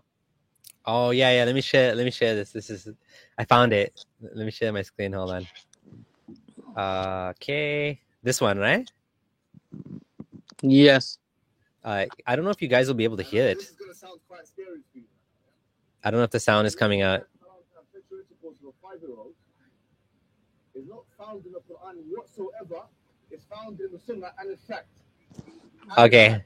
Yeah, so this is a funny example of trying to debunk Quranists, and this is like what you call scoring a goal. So he's saying there's nowhere in the Quran. He's saying nowhere in the Quran does it deny pedophilia, basically, right? I thought I wasn't going to say that word in this stream, but I did. Yeah. But yeah, I guess we ended up on this topic somehow. I brought the word up. Yeah, so yeah, and it's funny because this is what you call scoring your goals on yourself, because he's basically saying that you have to, what he's trying to do is he's trying to say you need to follow the Sunnah, meaning Hadith. The reason he's doing it is his typical shock and awe way of doing it, which is by like shocking people by saying things like, well, do you guys know that the Quran itself doesn't condemn, what pedophilia, meaning you can marry a child or whatever, it's not in the Quran. It's not stopping you in the Quran. It's the hadith that stops you. That's what he's saying. I don't know if he actually goes into saying that the hadith said it. Have you seen this video before then? Yeah. I heard about this, and I don't think I watched it. I mean, I got the point that, you know, this is like. Yeah, there's one woman that actually seems surprised. She's looking at another woman and then said, is she serious? I think it's in the, I'm not sure which part it is, but you can scroll, you can like, you know, basically scrub. Yeah, and she's basically, that's the woman there. She's basically surprised. Yeah, I think a lot of people are surprised because he has his extreme way of doing stuff, and I guess that's his at least he's being honest. Pretty... At least he's being honest. Yeah, that's true. It is pretty old. I didn't realize it's from 2017. It's been going around recently for some reason, even though it's now 7 years, 6 years, no, whatever, 5 years old now. Yeah, 5. So Lee Kim is saying reformation is a death. I don't know if that's true, because in my opinion, reformation is how things survive. The more rigid a worldview is, the more likely it will not be reformed, because it'll just, if something is rigid, it'll break. If something is reformed, it can survive longer, right? Isn't reformation part of bid'ah or something, and bid'ah is punishable by death in Islam? Well, bid'ah is not, bid'ah is considered a fabrication, but the thing is, they don't necessarily want to call it that. So yeah, reformation is a 4-letter word like bid'ah. Bid'ah is not an English word, but I guess you could say BIDA. It's like a 4-letter word to them. So any Muslim that says that Islam needs to be reformed would automatically be, scrutinized. I remember that, maybe like not that long ago, people like Osama Hassan, who was, he's a Muslim in the UK, that was saying things about evolution being compatible with Islam, and people wanted to like have his head. Now people are able to talk about these things a lot more openly than before, but at that point in time, it was more difficult. So people, they just don't call it that. They just, like when people say that, okay, Aisha was 19, there's going to be a lot of backlash. There's people like Fareed and Yasir Qadhi, and all these people are pushing back and saying, no, she's 9, 6 and 9. But like, it is reform. To me, it's reform. Calling that is reform. Saying that, people that are actually changing the religion, even though they don't want to call it changing it, that's Islam. It's not even, I don't even know if we should call it reform, because in my opinion, Islam has been changing for 1400 years, right? We can call it reform if you want. I mean, in a sense, you could say reform could be ISIS too, because reform can go both ways. It can go more extreme, or it can go more liberal, you know what I mean? So ISIS is a sort of reformation too. They're going to another extreme. But the point is, Islam has been changing for 1400 years. According to many, many scholars, that's just the way Islam is. It's not static. Now, I know people don't like to hear that, especially in the Muslim community. And sometimes opponents of Islam don't want to admit that either. But yeah, Islam is always changing. Have you seen that video of, I don't know if you're going to do a topic of women's empowerment in Islam? Having women's empowerment in Islam? That sounds kind of counterintuitive. It's about, well, it's an oxymoron really, because there is no... Have you seen Daniel Hepekachu, whatever his name is? Yeah, what about him? Yeah, he says Islam is against women's empowerment. That's funny. Which is true, by the way, because I think that's true too. Yeah, hold on. I just wanted to reference some of the comments here. Farish is saying, if you reform the religion doesn't mean the original was wrong. It depends how you look at it. Okay, so I clearly am not Muslim. I don't believe in Islam, and so, for me, it's like I'm an outsider to this, just watching it, right? And what I think, I almost spilled my drink here. What I think is the way they put it. If you want to, I want to be charitable. I'm going to be charitable here. Mufti Abu Layth would say trajectory hermeneutics. That's how they call it. They say, I mean, I don't agree with this, but like, I'm just giving you the opinion. they will say things like Islam has this by design that it's flexible on certain matters that can be changed. Some things can't be changed, but like a lot of things can be changed, and that's part of the design of Islam. You could use the term trajectory hermeneutics, which means that Muhammad actually wanted to free slaves. He didn't free slaves, but he wanted to. That was his goal all along. Like, I don't buy that. To me, I just don't buy that. I'm not convinced that Muhammad wanted to end slavery. I think if he wanted to, he would have. But you could say that Islam did make it tougher to buy slaves. It's true. Islam did make it tougher to buy slaves. Islam made it tougher to... It still allowed it, though. That's the problem. So at the end of the day, I think it's nonsense. But like, sure, if you're an Islamic scholar, you can go with that, right? All right, I'll go now. But to the other people, but you should make a video on women's empowerment in Islam. And I know. Okay, thanks. Bye. Thanks for calling. Thanks. Bye. Yeah, so let's go back to some of the comments. This is some good comments here. Okay. Yes, always been changing, but will change to something that human rights can agree with. I don't know which way it's going to go, which is why I think we need to continue pushing in the direction that makes sense and that's compatible with human rights. As we saw in the US ruling, rights can go away. Rights that you take for granted, abortion rights, for example. Maybe gay marriage will be next. I don't know. So those of us that believe in, society progressing and people being treated equal and all of these things, that we need to continue pushing for these things. That's why people support me in what I do on YouTube, and that's why I continue to do what I'm doing as well. I think we need to keep pushing. We can't just assume that it's going to go to this, because there are going to be pushbacks from people like Daniel Hakikaju and, the hardliners. They're going to get more hardline. They're going to be pushing harder and harder, right? Let's read some of these comments. Islamic scholars and political leaders know that the religious calls for violent extreme vigilantism and jihad and all the religious texts also mean to continue to stay in power. Islam is about power and less about religion. Now, I sort of agree that I don't agree with all Islamic scholars, but I do agree that there is Islamist political leaders that are, they do these things and they use Islam politically, and Islam is very political by its design, I think. I agree with that, right? Islam always changes, it's true, but has always promoted the use of violent vigilantism. I always thought as a Muslim that vigilantism was not allowed. That was my understanding as a Muslim. As a Sunni Muslim, I thought vigilantism is forbidden in Islam, and you have to go through the court process, right? However, there's examples in the Sunni hadith of vigilantism, but I always understood that wasn't the case, right? So B just saying taking the teeth out of it. Yeah, basically, I think that's what secularism, hopefully would. Okay, so I'm seeing spammers here in the chat. So mods, please, if you can deal with this. What's the point of commenting this 1,000 times? Here, I'm going to do you a favor. I'm going to do you a favor, and I'm going to actually show you a comment on the stream. If you're so desperate that you have to spam the same thing, do you really think that you're coming across like a strong person?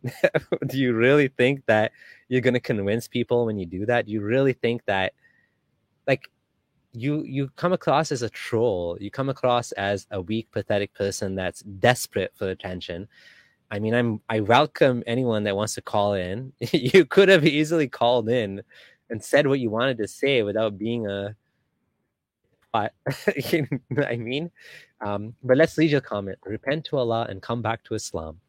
Deep down, Islam is the truth. I don't know what those little symbols after that. I don't know why you think you know what I believe deep down. Do I know what you believe? I thought Muhammad said you shouldn't dig into people's hearts. I'm consistently showing you that I don't believe in Islam. I'm consistently behaving as I don't believe in Islam. Everything is consistent across my words, my actions, and nothing has changed since I left Islam until now. Right? 2016 until now, it was 2015. I'm holding the same values and beliefs I've had since then. So I don't know why you're saying that. But this is this is a hilarious way of dealing with it. You know, interesting thing is, okay, Aleister Crowley, which I'm sure is not your real name, and you're here talking about betas and alphas. You know, the people that talk like this are most often the not alpha. Like if someone needs to go on a channel with a fake name, fake photo, doesn't have the guts to call in, and here I am live streaming, showing my face, saying what I believe and disbelieve openly. I don't give a shit what anyone thinks. And you're here like a little clown calling people beta. Who uses this language? Incels use this language. You know what I'm saying? Like this is like losers use this language. Beta male. Oh, you beta male. Like, oh my goodness. I'm a Sigma. I don't know what that means. There's beta, alpha, sigma, gamma, omega. I don't know. And sometimes these losers, they don't have any substance. So like, you know, it's like you ask them to call in and they'll like come and they'll like say something stupid, like yeah, beta male or something. Like they don't have anything of substance to. And you know, it's funny when you comment on certain people's posts. Oh, I should show you guys this post. It's actually, let me show you this post. Hold on.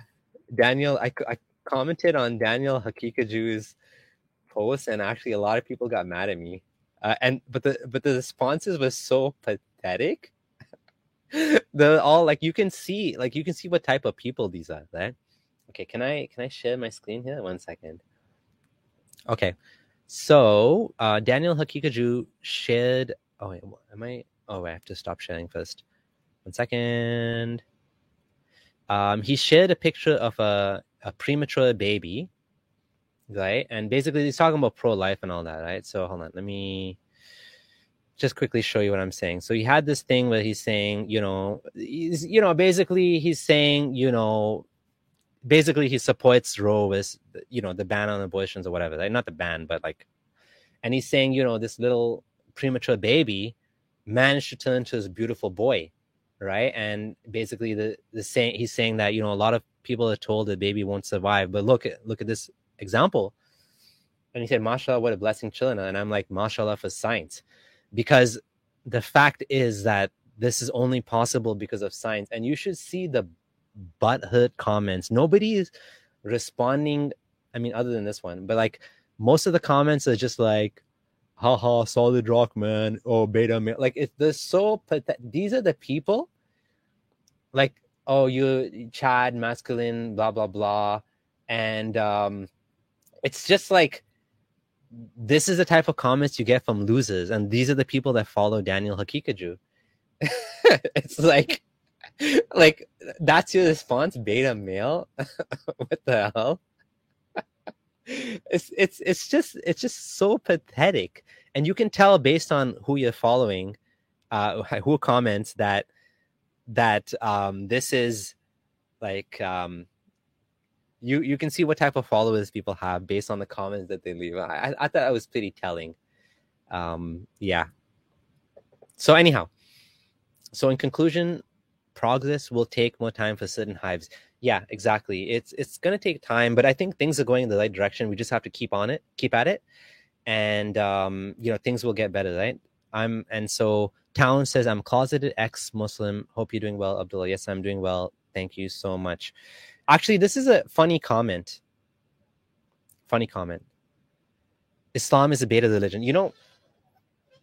I actually made a video when I responded to Andrew Tate. Andrew Tate is quite a comedian. He's a boxer, but he's a comedian. He's actually a comedian.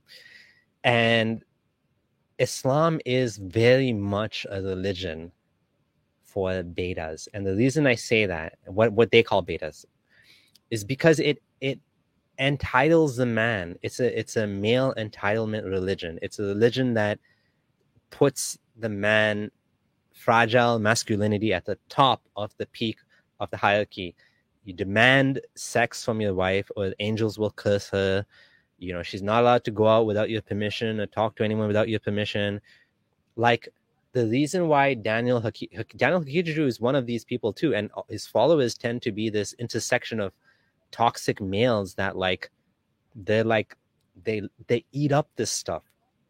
Andrew Tate, another testosterone head, he eats up this stuff because he's like, yeah, women have to respect their husbands in Islam, right?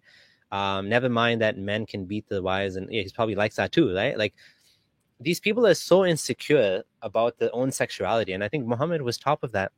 He was like so insecure about his wives cheating on him. Even when, you know, that thing happened with Aisha,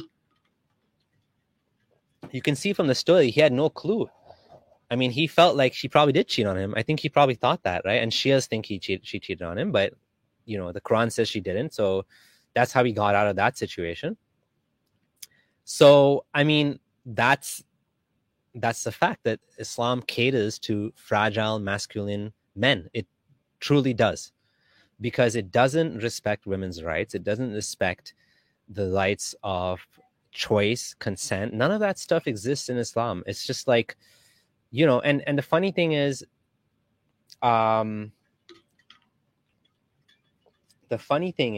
that people like, what's his name?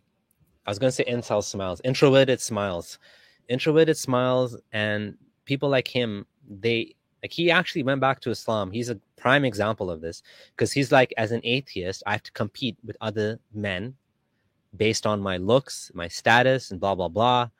I'd rather just compete on taqwa, meaning I'm hoping, you know, he was hoping some woman would marry him based on the fact that he's a righteous Muslim. I mean, it just doesn't work that way. I mean, you need more than just being righteous. You need to have some desirable characteristics, unless someone's going to arrange a marriage for you, which is pretty common in the Muslim community, right? Doesn't respect the rights of dogs. Muhammad was definitely beta. Yeah, I'm constantly drinking fluids, so this is kind of off topic, but yeah, I've, like, the other comment was saying I lost a lot of weight. So part of the way that I stay full is I drink Coke Zero and I have lots of water.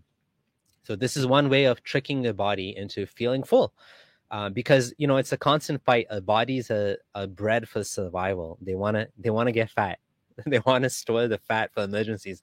They don't know that I'm living in a world of abundance. I can just like, I can pick up my phone and I can call and get like a burger delivered, like a sliced up cow with a piece of pig on it, with some fruits and veggies on a bun. Like, you know what I mean? Like McDonald's sandwich. I can like instantly get that on my phone without any effort. But back then we didn't evolve for that. We evolved for like, here's some berries, here's some apples, eat them, take the sugar, convert it to fat. Now it's like we have like massive amounts of processed sugar. And so point is, yeah, drink lots of fluids. It's good for you. Yeah, and basically, yeah, going back to the whole I'm going to go back to, what does beta mean? Beta is a way of so basically it refers to like the idea that among dogs and among wolves there's like an alpha, meaning like the leader of the pack. So this is like incel terminology that's used, and red pill terminology, that someone that's alpha is someone that's a leader. But like, you know, what do alpha people do? Alpha people are leaders. Do they sit behind other people's anonymous pictures and comment anonymously on people's YouTube, or are they on camera, facing the audience, speaking to them, being themselves, becoming leaders, earning good salaries, like you know what I mean, like having families, like doing all the shit that real men do? Which one is it, right? Like, you can clearly tell who the alpha is, and real alpha men don't go around bragging about I'm alpha. Like, that's what losers do. You know what I mean? So anyways, beta means basically you're like submissive, more feminine as a man, maybe even, I don't know, gay, maybe, I don't know, gay would count, but like, yeah, basically you're more feminine, weak. You're like, you're not a leader. You don't take action for yourself. You're usually told what to do. You're not the boss. Another word they use is simping. So you're like always sucking up to women. You don't put your own you don't put your own needs ahead of anyone else's ever, even if that you need to. You're the typical. There's a lot of ways of describing it. That's what it means. It's a lot of this stuff. If you don't know what it is, you should just be glad, because it's it's just like toxic and useless, right? Stress can make people eat more. Drinking water is a smart move. Yeah, some people, but it's the burger halal. The halal, yeah. I guess you can get. There's a place called Hero Burger here. Oh my God, Hero Burger is okay. Ilyas is gonna get blocked now because he's just being a loser. I'm gonna show his comment one more time, because just to show what a loser he is. Like, this guy put his comment over and over again. Like, how do you think anyone's gonna get convinced when you're harassing and like annoying people? How is this going to convince anyone to want to listen to you? Nobody is going to want to listen to you if you act like this. I mean, I don't need to tell you manners, but like, you're just annoying people, and people are just going to get like, fed up. Anyways, please block him because he's being an annoying brat. Okay. Let me just read the comments. Animals are moral and intelligent. I know it's long and no. What? To know it's wrong to fornicate with the young? Guess which group of species believe it's perfectly normal to fornicate with the young, including those enslaved? So, that's not totally true. Animals do all sorts of weird things, man. Like, I don't think there's no consent. There's no idea of consent. But there is some rudimentary forms of morality among animals. You can call it that, like altruism, like they will sacrifice themselves sometimes for like others, for the group. Oh, thanks, John, for banning him.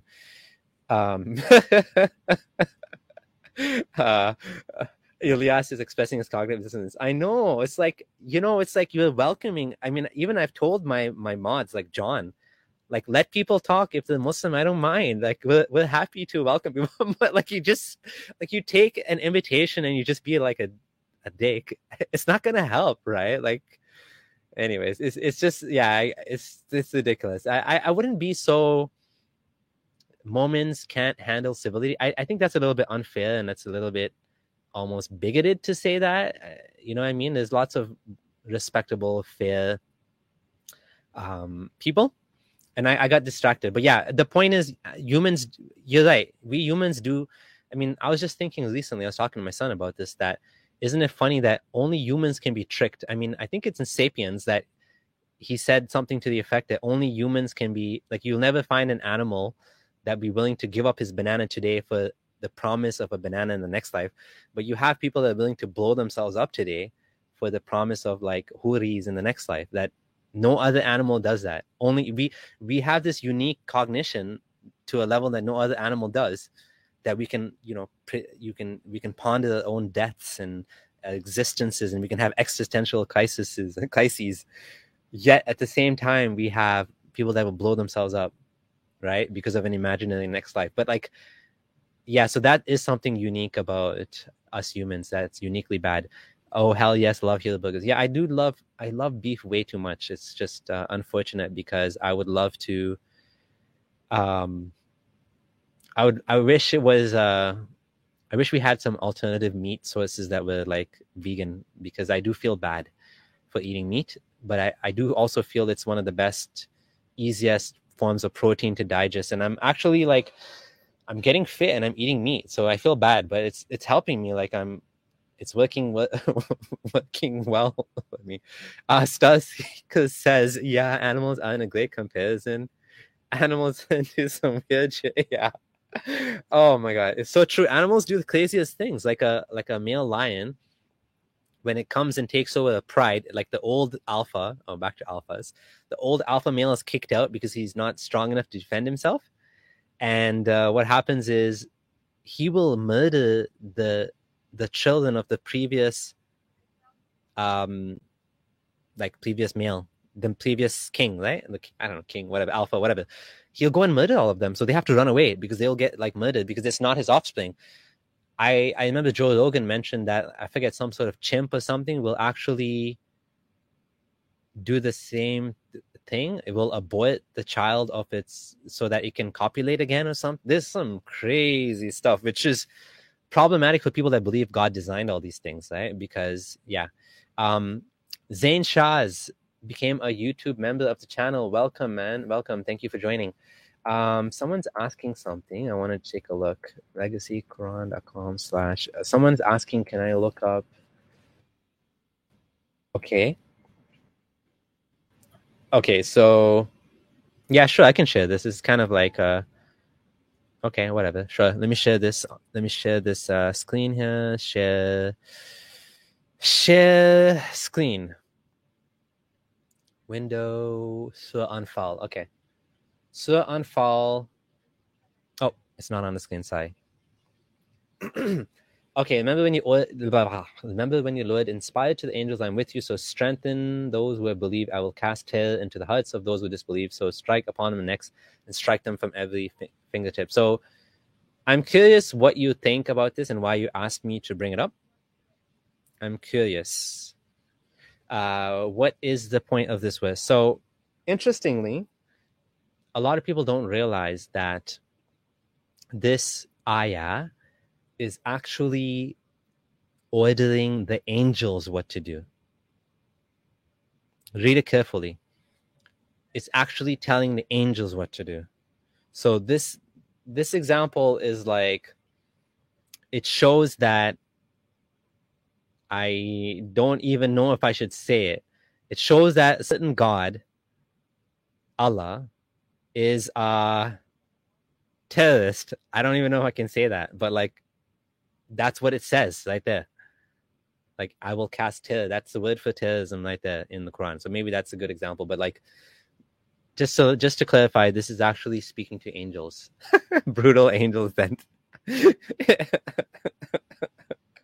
Oh man. Okay. Okay, so that's enough of that verse. I mean, I think that was what you wanted me to discuss. So I discussed it. I'm really into the tall ceiling room. Your man is always in. Is this, are you talking about my background? This is not a real background. It's a green screen. You can kind of see the green a little bit. And I have a light that's shining above my head. So that is what it is. Just to be honest, I stream from my my streaming room is in my basement, and it's a non-finished basement. So at the moment, even though we're going to move soon, Rolling Man is saying, I thought you were a vegetarian. Unfortunately not. I've tried a couple of times and I keep giving up, especially now that I've started doing the working out and stuff. It's just it's just very difficult not to eat meat because it's such an easy source of high quality protein.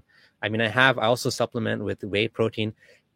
I also have sometimes like rice protein and pea protein, but they don't digest as well, I find, than the meat, right? Okay. Alrighty, so yeah, this is a funny comment. Gruesome angels. I remember my Mortal Kombat 3 days. I did finish him, right? You get a chance to finish him. Yeah, that's pretty funny. Okay. Next question. If you believe in Darwin's theory of evolution, can you still believe in God? Absolutely. Absolutely. Why not? I don't know why not. I mean, the issue is there's a bit of a problem with believing in Adam and Eve, but just believing in God, yeah, absolutely, why not? And there is someone's asking, oh yeah, so I haven't made a video about this, about the animal kingdom, but I did make something else, which is, let me see if I can find it. I had an article about this. Oh yeah. Oh yeah, here it is. Found it. I'll share my screen.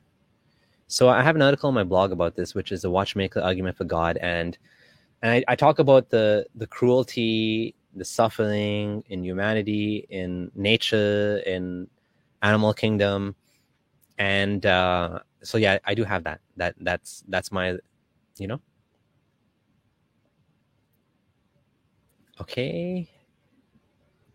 All right, we're coming up to 2 hours, so we'll finish off soon.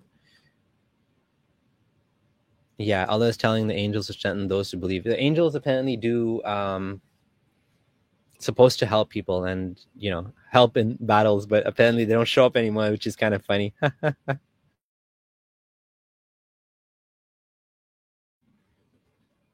Animals also get the protein from the plants. Yeah, that's true.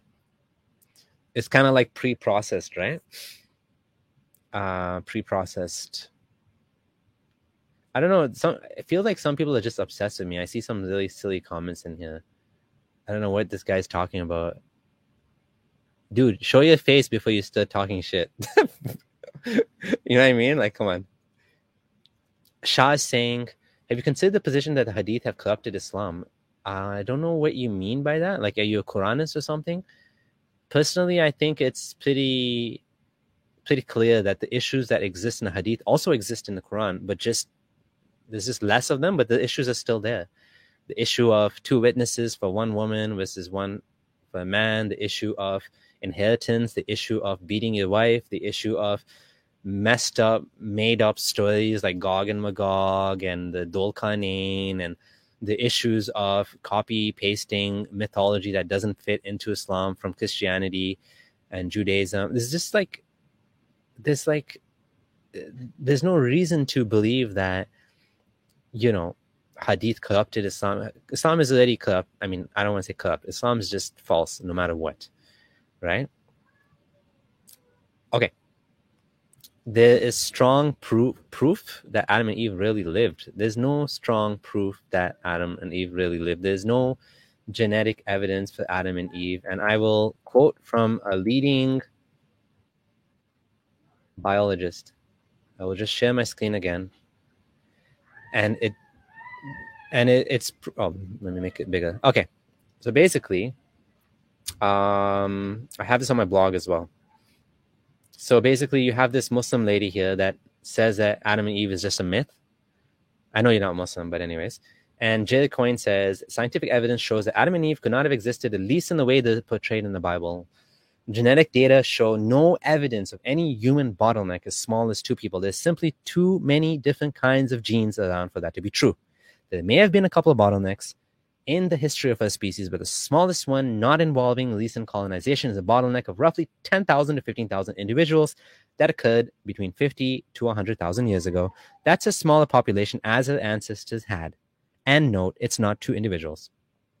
And there's another comment here. Further looking at different genes, we find that they trace back to different times in our past. Okay? Mitochondrial DNA, which is a part of the DNA which comes from the mother, can be traced back through our mothers to the genes in the organelle, points to the genes in that organelle, tracing back to a single female ancestor who lived about 440,000 years ago. But the genes on the Y chromosome trace back to 1 male who lived about 60,000, 90,000 years ago. So we do have a common father and a common mother, but they're like at different places along the ancestry. There was no man and woman that made it and made all of us. That's just not what happened. We know this because we can trace the genealogy. We have evidence. We can see it's like literally visible now through science. We can actually go inside of the history and we can understand. Why do you think when you do a genetic test, it can tell you like all of these things that you can understand? Like there's a chain of data going back, and so if you're talking about mitochondrial Eve and X chromosomal Adam, that's not the first 2 people. That's totally different. As Imran said, that's not Adam and Eve. Adam and Eve is a mythology. It's people that didn't know better trying to figure out what happened. Wiser. I mean, every one of us has a mom and dad, so there must have been a first mom and dad. It sounds simple, but it's totally wrong. Fine-tuning is proof that there's a creator. It depends what you mean by fine-tuning. If you mean the universe is fine-tuned for life, the universe is not fine-tuned for life. The universe is fine-tuned for black holes, as Aran Ra would say. The universe barely has life in it. As far as we can tell, we're the only example of life. It took 5 billion years for us to come about. Before that, we have no evidence of any life. We haven't seen any other life in the universe. If you're talking about the fine-tuning of the universe itself, I highly recommend you check out this article by Richard Carrier, which here we go. Beautiful. I want to share my screen one more time. Boom. Literature has an article, Why the Fine-Tuning Argument Proves God Does Not Exist. And it's a technical article, it's a bit long, but I'm going to summarize it for you.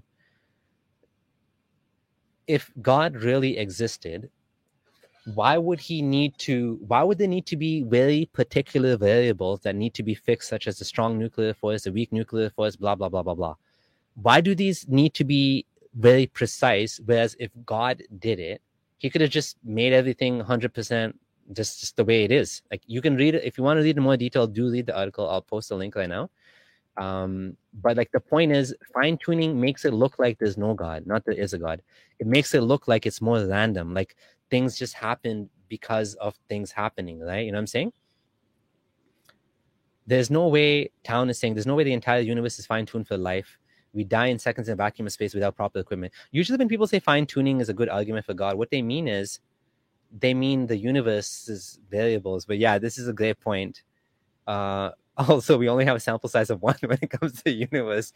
It's also the problem of, if there's other universes that are not fine-tuned for life, we would never know, because we didn't exist in those universes, right? And Heidi, thank you very much for the super sticker. Appreciate it. Okay. Gonna try to keep up with the comments. Give me 1 second to go to the comments.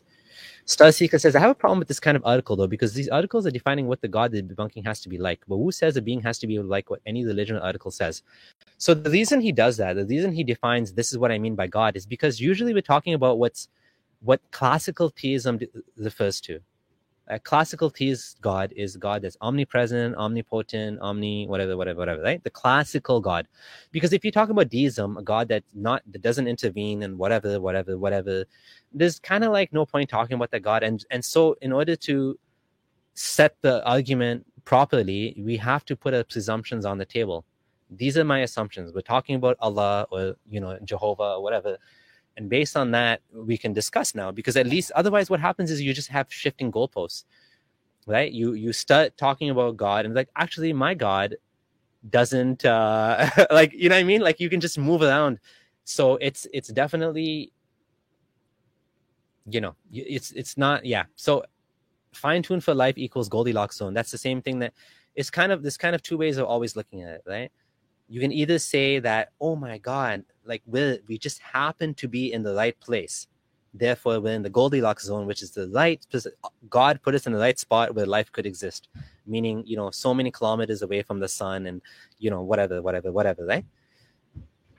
If that's the case, I mean, that's one way of looking at it. The other way of looking at it is like, like the puddle says, oh my God, this hole was perfectly designed for me, right? But it's actually the other way around. The puddle exists because of the hole, not the hole was made for the puddle. So out of the billion planets, there's going to be some planets in the right place. And in the 13 billion years the universe has existed, throw the dice enough times, and I think what's going to happen is what happened. I think people, like, we exist because of the fact that there's billion stars, and some of those billion stars ended up having life on them. So that's what I think. I mean, I think that makes more sense than God, but I mean, you're most welcome to believe in God too. It's just that a God that sent revelation, yeah, I highly doubt it. So yeah, going back to this comment, I think Richard Carrier's dealt with a lot of debates and stuff. So that's why he started off with assumptions about what God is. The Starseeker, the universe is not nice at all, about the farthest thing from easy to understand and logical as one can get. Exactly. Look at quantum mechanics. It's just like hilarious, right? It's like, if you understand it, you don't understand it, because you can't understand it, right? Adam and Eve's kids found mates. I wonder how they did that. Yeah, the story of Adam and Eve just doesn't make sense. It just doesn't make any sense. I'm going backwards in the comments, so I don't know if this is referring to Adam and Eve, saying this is misinformation about the genetic bottleneck. That's misinformation. I don't know if that's what you're referring to, but this is I'm quoting a biologist here. Like, this is Richard Coyne, and there's actually, the funny thing is, if you go back, You should watch her video if you're a Muslim or not a Muslim. But anyways, she's a theist that believes in evolution, and I was amazed to hear like she's like 100% certain evolution's real. So is this guy. He's also a research professor at the University of Toronto, also a theist, believes in God. They all believe in evolution because they've studied it. It's not something you can deny. The evidence is too powerful, right? So I don't know. I hope you're not talking to me and saying that this is misinformation. But there was another funny comment. This is so true. Adam was a golem turned human. Yes, exactly. He's a golem. He's made out of clay, blowed into and came to life, right? Okay, here's another hilarious comment. Shaz says, apparently God and angels stopped assisting Muslims in conflict countries since the invention of camera. You know, the sad thing is that a lot of people were deluded enough to think that Allah was on ISIS's side, and they joined ISIS, and they realized that they're in a shithole. This is not God's caliphate. This is some bunch of lunatics, and they ended up in those lunatics, right? Among those lunatics. So yeah, it's unfortunate that people fall for this, right? And it's just sad. I mean, I'm glad I'm not in that situation anymore. There's no evidence angel killed humans. Exactly. Adam and Eve lived in different parts of Africa with thousands of years between them. Yeah, exactly. Okay. I hope I didn't miss any. Okay, I'm going to quickly see if any more comments before I end that are worth discussing. Thanks again, Heidi, for super chat. Appreciate it. Super sticker, I mean. What else? Alien theory? Yeah, it's possible aliens. Yeah. I mean, even though I think you're joking here, but there is a theory called panspermia or something, that life originated outside of Earth and came here. It doesn't solve the problem of abiogenesis, but like it is possible that this didn't happen, right? On Earth, what happened somewhere else. My team, this Chulbul is Indian ex-Muslim. My team runs a few ex-Muslim channels on YouTube. We have a lot of great content in Hindi and Urdu. So feel free to check out his content there. Okay. All right. Star Seeker responding to my comment about Richard Carrier defining God. That's true, but then that pulls the carpet out from someone like me, because now I can't say the word God. I got to figure out some way to explain how I reckon there's something bizarre there. I mean, you can just call it God, deistic God. I think the deism is a respectable position. I honestly believe that. I believe deism is a respectable position. I'm not deist. I am atheist. But I think deism is a respectable position. If you believe in a God creator, then by all means, there's nothing wrong with that. You call it God for his power, whatever. Cameras are not just anti-angel, anti-devil, anti-magic, anti all nonsense, right? Cameras is just like, although there is Photoshop, so, you know, touche there.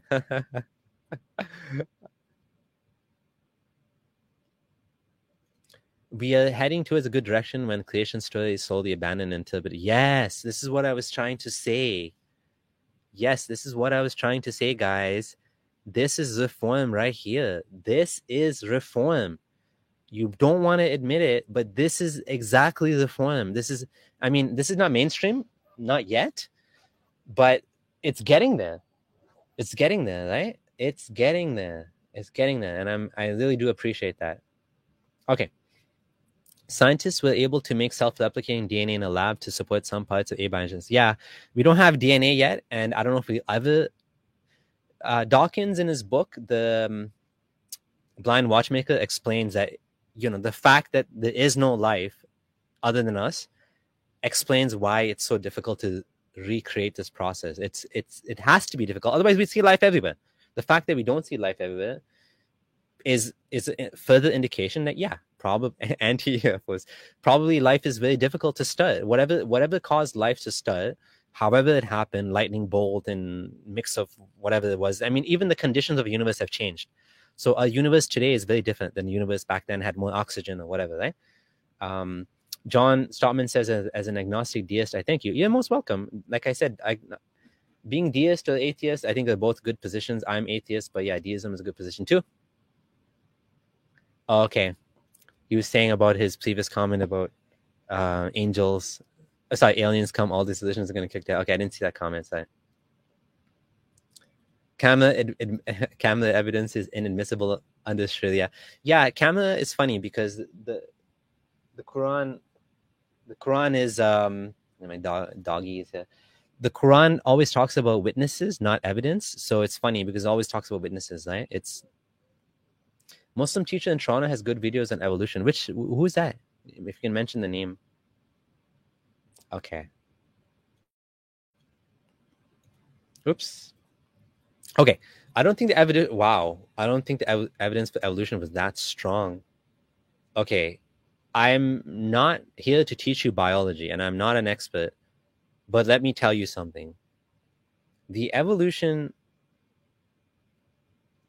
I don't even want to call it a theory. The evidence thesis is so powerful that you can literally become a millionaire just by debunking this. Like, go ahead. Like, there's no good evidence. Let me show you something. And I'm just going to quote Yasir Qadhi. I think it's cool. I think he's cool. He made a cool comment here. Okay. He's saying, talks about mental gymnastics and trying to make evolution fit into Islam.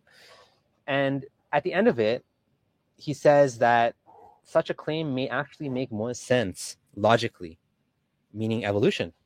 But it leads to disastrous and blasphemous implications about Allah and the truthfulness and the function of the law of the Quran. He said clearly that the problem is that the only people that are actually, even Yasir Qadhi says, and he's not a scientist, but he said it's almost consensus. I'd say this consensus, right? That it's not just a theory, but it's a fact that all life we know came from a human. This is kind of wrong, common human ancestor, but he means whatever. You know what he means. And it's only oppositions coming exclusively from religious circles. That's it. That's in a nutshell the situation. If you want, I'll just give you one argument for evolution. I mean, I'm not even an expert. Tell me something. Why is it that when we dig into the soil, we find the fossil evidence exactly in the order of evolution? The fossil record, for example, completely bears out the Darwinian theory that all land vertebrates are descended from fish, and mammals and bird are both descended from reptiles. In other words, we find fish in early strata when there were no land vertebrates. Then later we find land vertebrates as well as fish. In rocks of just the right age, we find animals transitional between fish and land vertebrates. And we find reptiles and amphibians before we find mammals or birds. There you go. This is in perfect order of evolution. Why is that? Why is it when you go down in the deeper, older soil, you don't find birds down there? You find these simple, whatever these things are. And when you go up, you start finding mammals. As it's like God is trying to trick us or something. Like, what the hell is that? Like, and even Dawkins said it beautifully. If fossils of living things were found randomly in all ages of rocks with rabbits, birds, and flowering plants in the earliest strata, evolution itself would have to be abandoned. It is a fact that literally nothing you could remotely call a mammal has ever been found in Devonian rock or any older stratum. They are not just statistically rare, they literally never occur. Boom. Evolution is, in other words, falsifiable and therefore scientific. Mic drop. Good luck. Just debunk this one thing for me, and I will abandon evolution, and you can become the next multimillionaire that upsets all of biology. There's no evidence against evolution. There's just little holes they try to poke.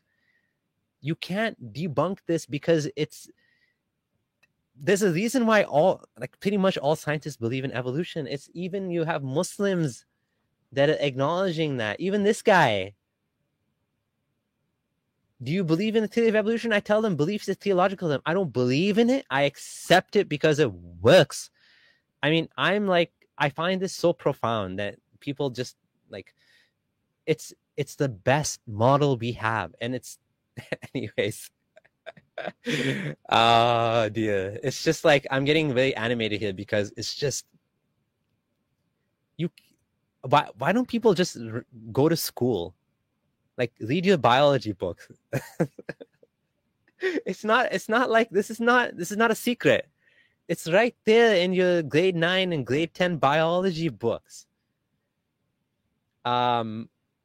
Is this the best proof? This is one this oh, oh dear. Okay. Anyways. There are examples if you just look into it. I even made a video on this and I showed some examples of, but anyways.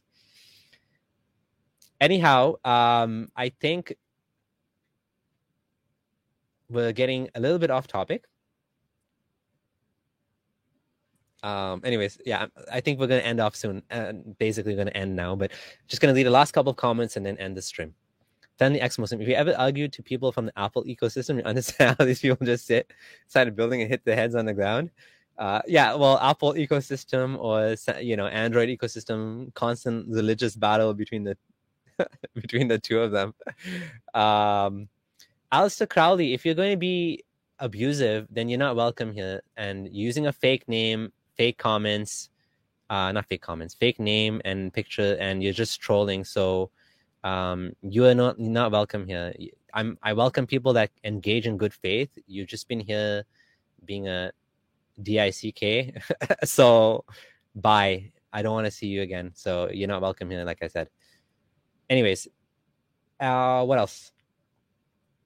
I'm having so much fun now, even though no one called, but it's fun reading the comments. Anyone that doesn't accept evolution should read The Greatest Show on Earth. This is a great book, and it makes it easy to understand. Oh man, it's like I can't help people that don't help themselves. Okay, look at me. I never believed in evolution as a Muslim. I'm like, yeah, okay, this is some conspiracy, blah blah. I listen to Harun Yahya. I didn't study science. I never did a higher level of education in science. I studied economics, psychology, and other things, but I didn't do science. So I fell for it. Then when I left Islam without knowing about evolution. And I decided to look into evolution. And I'm like, okay, well, I'm not Muslim, but maybe evolution's true, maybe not. And I'm like, let me read about it. And I'm telling you, I was so blown away by the evidence. It is crystal clear. And even Yasir Qadhi admitted it.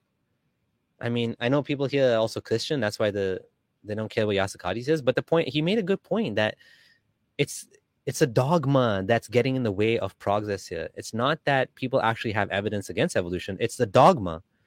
People have put this religious books on a shelf. And that's why, right?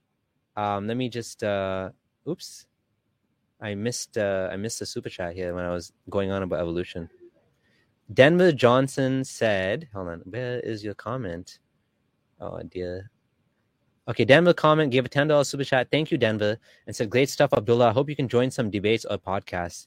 Appreciate it. I have done a few podcasts. I haven't done much debates. And I can't find your comment now, unfortunately. It seems to have disappeared. No. Okay. Anyways, I appreciate the donation, brother. Oh, here it is. Okay. Yeah, I appreciate the donation. Thank you so much. And haven't done much debates, actually. I did one on my channel years ago. And I haven't really done, to be honest, I'm doing this thing part-time. I also work a full-time job and I have a family, and debating is the next level it requires a lot more time and to prepare, and it's pretty stressful. It can get pretty stressful. So I appreciate it. I will try to at some point. Thank you so much for the donation. And okay. Town, we should have a conversation, man. You should email me, abdullah.adam@gmail.com, if you want to come on the channel sometime.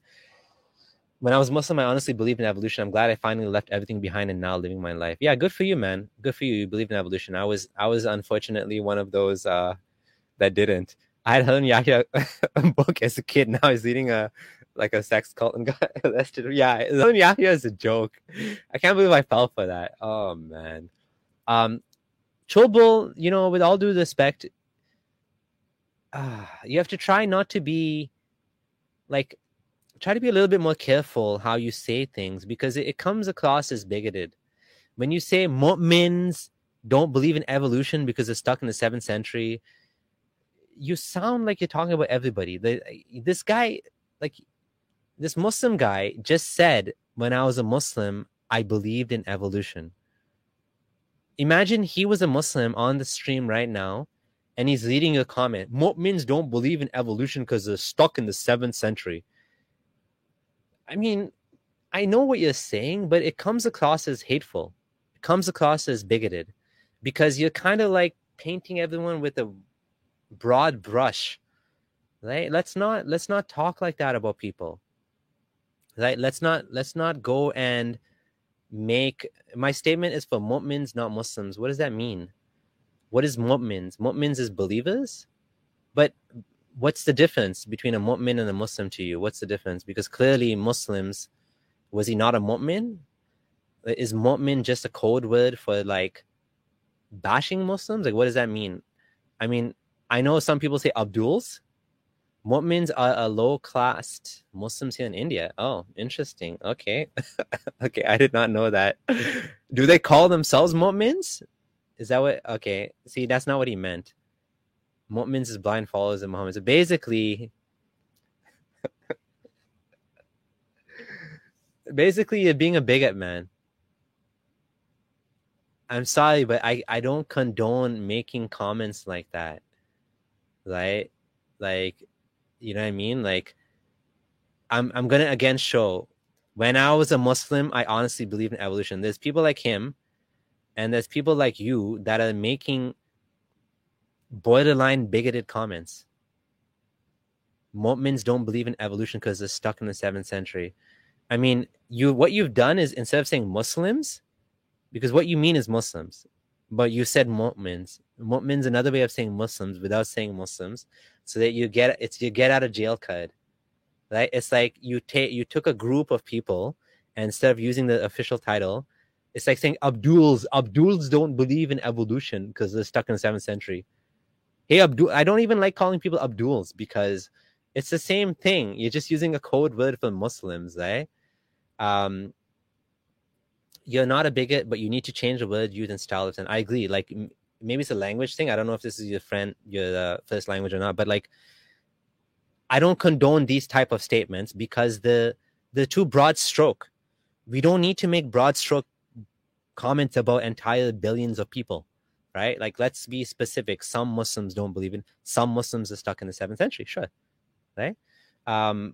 It's true, when you talk about Islam from an Islamic perspective, mu'min means a believer. That's what it means. But that's not what he means, right? It's not what he means. He means Muslims, basically, right? Imran's asking, do you know any Muslim sects that accept... I don't know anything about Shiaism. I don't. Unfortunately, I left Ismailism. Like, Khalil obviously believes in evolution. Ismailis don't have an issue with that. So yeah, I would say they have no problem with that. But like, yeah, obviously Sunni Muslims, some of them do, some don't. The biggest problem, okay, I'm keep jumping topics. Sorry. The biggest problem is with Adam and Eve. That's the biggest problem, and you end up having to make this move where you say that Adam and Eve is a myth. You have to say that. There's no way around it. Like, you can't get out of that. So that's why she's saying that. She's a scholar. She's a professor of biology, right? So she's a PhD in molecular biology. So she understands there's no way out of it. So what does she do? She says, well, Adam and Eve it's just a myth. It's just a story. Like, that's the move you have to make, right? Unfortunately, right? Okay. So I think that's, as John Stockman saying, thinking in terms of generalization is not the way forward. And it just comes across so crass. It comes across as us versus them. Like, I came from a us versus them mentality. I came from a mu'min, Muslim, non-Muslim. Why we don't want to continue that process of, us versus them. Mu'mins are like that. One of the things that annoy me the most is also when Muslims do it. When Muslims say, hey, look, first hijabi to win a chess tournament. Like, Seriously? Like, oh my God. Like, does it matter that she's a hijabi? Like, why is that like such a big deal? Oh, first Muslim, blah, blah, blah, blah, blah, blah. Like, okay, we're all Canadian, or we're all American, or we're all human. Why do you go and create your little group there and say, oh, first Muslim to do this, like first Muslim to do that? It's stupid, right? It's just like, I hate it on both sides, right? And Beach has an excellent point. If you want to learn, look up Adnan Raz. He studied evolution and this topic, and he debated Subur Ahmed. Watch the debate.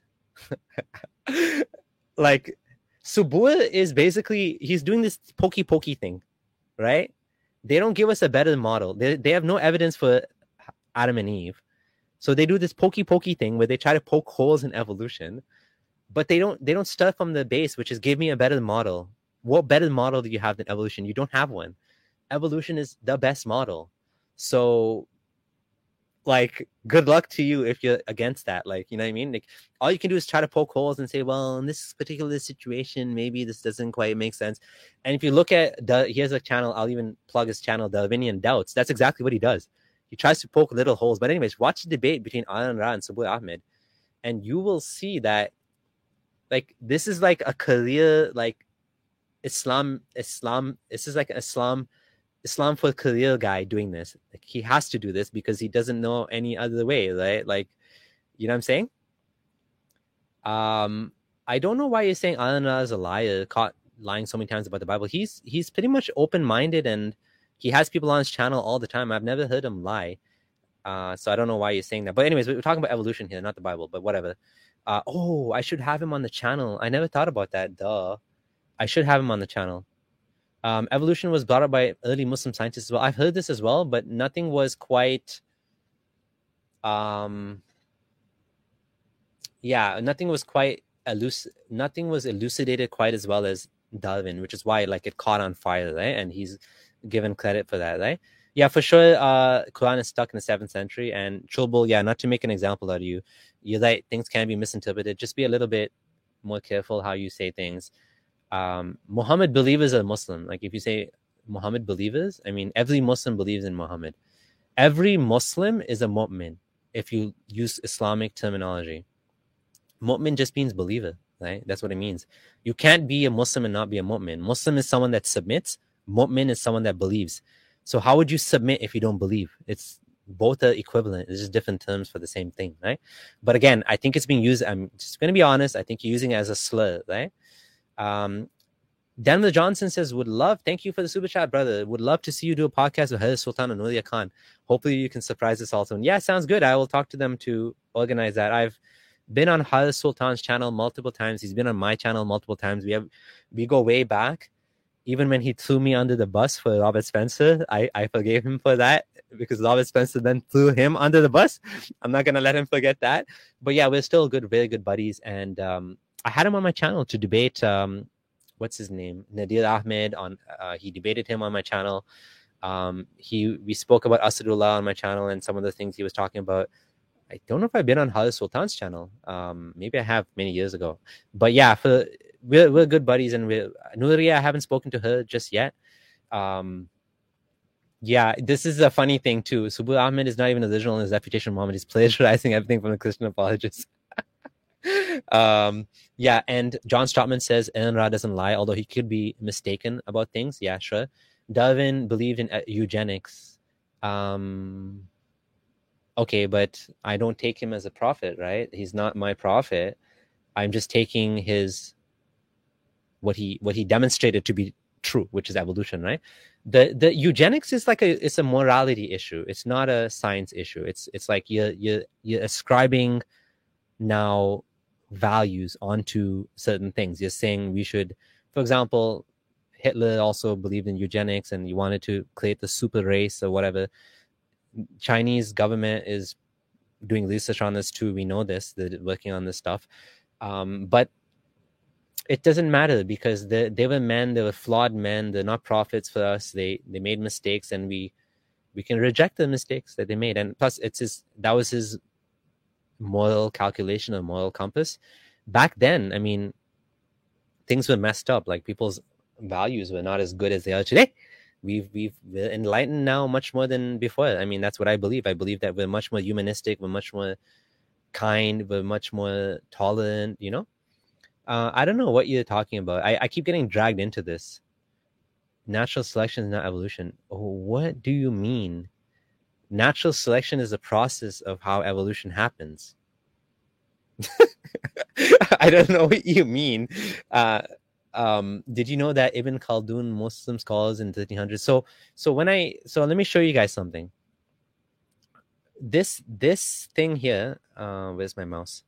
These discussions here, right? And this Islamic perspective by Yasir Qadhi, all of this was from a conference done by the Deen Institute. I don't think the Deen Institute exists. And there was Dr. Osama Hassan, who tried to make this argument from the same conference. And then he was debating Yasir Qadhi on evolution in Islam. And Yasir Qadhi basically destroyed Dr. Osama Hassan with his arguments here, saying that there's just too much evidence in Islam that goes against evolution. There's just too much evidence in Islam. Too much. So the scholars, there were Islamic scholars, I'm sure, that made some sort of comments about evolution, sort of. But again, nobody did it as clearly as Darwin in his book, right? Nobody did it as clearly as him, which is why it caught on fire, right? I'm kind of curious what's going on here about the natural selections and evolution. I'm going to see if this is a response. I'm going to keep reading. And where do you find that genetic bottleneck article? Yeah, it's on friendlyexmuslim.com/evolution, and I linked to just go there and you can find the references of where I got that from. I seems like I missed some comment here. Yeah, eugenics is literally Captain America. Wasn't Captain America done? Was it just eugenics, or wasn't he like injected with some? I don't know, man. People are probably like saying I'm blaspheming Captain America now because I don't know Captain America. Okay, Imran clearly understands his shit, which is good stuff, man. Revelation 22:13, please read a book. I highly recommend. It's called Open a Book and read a book, and you will find the answers. God has revealed the answers in Biology 101. Just read the book and you will understand. It's not complicated. It's easy to understand if you do some research. And just to be clear about the eugenics thing, I wasn't acknowledging or disacknowledging that he believed in evolution. I'm just saying, if in eugenics, if he did promote eugenics, it doesn't matter to me. He's not my prophet, right? So yeah, it's too late to discuss this topic now because we're just ending the live stream. Wow, went on longer than I thought. But yeah, we did hear about this. There's some rumors going around now that the guy was a BJP member, which is bizarre. I don't want to talk about it because I don't know details, so I'll just stay aside, stay clear of the topic until the evidence comes out. Will I do a stream with ex-Hindus? Yeah, ex-Hindus of India. I forget what the channel is called. They've been asking me to have a conversation with them, and I apologize. I haven't got a chance. It's just been I was planning to do this a couple hours ago, and then I had to go take my daughter to the park and then take my kids to the movies. And oh my God, it's just like, I just finally found time to do the stream at 7:30 at night. And that's when I did it. So I didn't have a chance to schedule anything because I've been busy with other stuff. So, that's what happened. So yeah, exactly. So it wasn't just eugenics. Captain was injected with the super soldier formula. I was right. So I didn't blaspheme Captain America. Yeah, Imran, you're right. It's like talking to a brick wall because these people are not interested in learning. If someone wants to reject evolution after studying it, great. Okay, good luck to you. But if you just haven't studied it and you just keep straw manning it, there's no point talking to people like that. But that's why I keep saying, go back to your biology books. Go back to your biology books. Go back to biology books. You'll get the answers right there. It's like revelation from God. It's not even revelation from God, right? Okay. The guy who beheaded 2 Muslim men was not a BJP member. Okay, so I can show you the link that my friend sent me. Again, I don't know if I should even say this because I'm getting dragged into this. I'm getting dragged into something and it's not confirmed. So I'm spreading rumors now. I hate that, but like just quickly show this and close this. Oh my God, so many ads. Holy, so much ads on this page. India Today. I don't know if it's reliable. I'm just going to post the link. I'm not going to show it because I don't know if it's legit. Okay. All it says, India Today investigation never said he was a BJP member. Okay. I don't know the details. I could be wrong. But again, if it happened, it's believable, right? Ashok Swain posted on Twitter. He's some famous guy. The killer who killed a Hindu in the name of Islam is with the leader of the Hindu right-wing ruling party. So there's a picture of him with the anyways, whatever, man. I don't want to get into this. Like, I apologize for even saying that. Yes, if these guys did that, it's not surprising. This beheading thing is unfortunate. It's terrible, and it's not surprising. Imran, thank you for the suggestion about blocking ads. I typically do that for when I make videos. I don't. I don't believe in blocking ads because I do think that it takes away from the creators, content creators, including myself. But in general, even before that, like I don't use ad blockers. I believe if a site has too much ads, just don't use it. That's fair. You don't want the service, don't use it. It takes away from the content creation revenue. I do think we need some other forms of support, like Patreon is good so people can donate rather than having ads on the platform and whatever. But when I'm making videos, I don't like ads showing everywhere. It's annoying, right? So at this point in time, I should be using it. I went on a lot longer than I thought. I thought I was going to end after an hour, but it just kept going on and on, which was good. And it was a good conversation, and I apologize for getting onto the topic of the beheading, which I shouldn't have talked about because it's not confirmed, and now I'm spreading rumors, and I apologize for that. So just ignore what I said. Let's just wait and see what the news says. If it's true, obviously it's not surprising because it happens all the time, and we know that, this situation is terrible, but that's what extremism is, right? So anyways, thanks for watching, guys. Thanks for your support. Thanks for continuing to watch. I'm going to try to do a live stream every week at least. I'm finally getting back into streaming and all that stuff, and Abdullah Gondal has been asking me when can we do the stream. Unfortunately, it's being a little bit tough to find time that we're both available. He's available during the week. I'm available during the weekends, and as you can see, it's just random timings. I prefer to do earlier because the UK people can't show up then, and I have a lot of people in the UK that like to watch. So I'll try to do earlier next week, but I just got busy with other things during the day. And we started discussing about Aisha, then we ended up talking about other things as well, evolution, some random stuff. But yeah, anyways, thanks everyone for watching. Do thumbs up the video if you liked it. Check out the podcast. So I'm going to show you the podcast anyways one more time. So YouTube, obviously, I prefer you watch on YouTube, but for your own convenience, check it out on the podcast app. We have all the previous conversations here. It's audio only. You can download it and listen to it on your own convenience on whatever platform you like. And thank you everyone for joining. Thank you, Farish Ahmed. It was fun. Yeah, it was fun. Thank you, Lee Kim. I don't know how to pronounce your name. Lee Kim Nak. Appreciate you. Thanks, John, for moderating. Thanks, Beach, for coming as well. Appreciate it. And Abdullah Gondal, hopefully we'll do it soon. He's ready, man. And just as a last minute kind of comment, kind of funny, Fareed got content. He got struck on YouTube. He got a strike for making a video that was comparing apostate prophet to Hitler. And he got a strike for that. He's really mad. He's really upset, and he put all his videos private now. Fareed Al Bahrani, Gangu Telly, as he call him. So it kind of puts a wrench in plans a bit, because we had a bunch of clips from his channel that we wanted to show, and he put everything offline now, which is super annoying. We didn't download all of them. I wish I would have downloaded all this content, but anyways, hopefully they'll put it back up. I'm not really, again, in favor of censorship. Right, I do think that he's. Thanks for the super chat, ASDF. I do think that he's. He's so a lot of the stuff he says is vile, but I don't really support people being banned and all that stuff. So he was being a bully. He's been a bully against Positive Profit from the very beginning. He finally got some just desserts, even though, again, I'm not in favor of people being banned.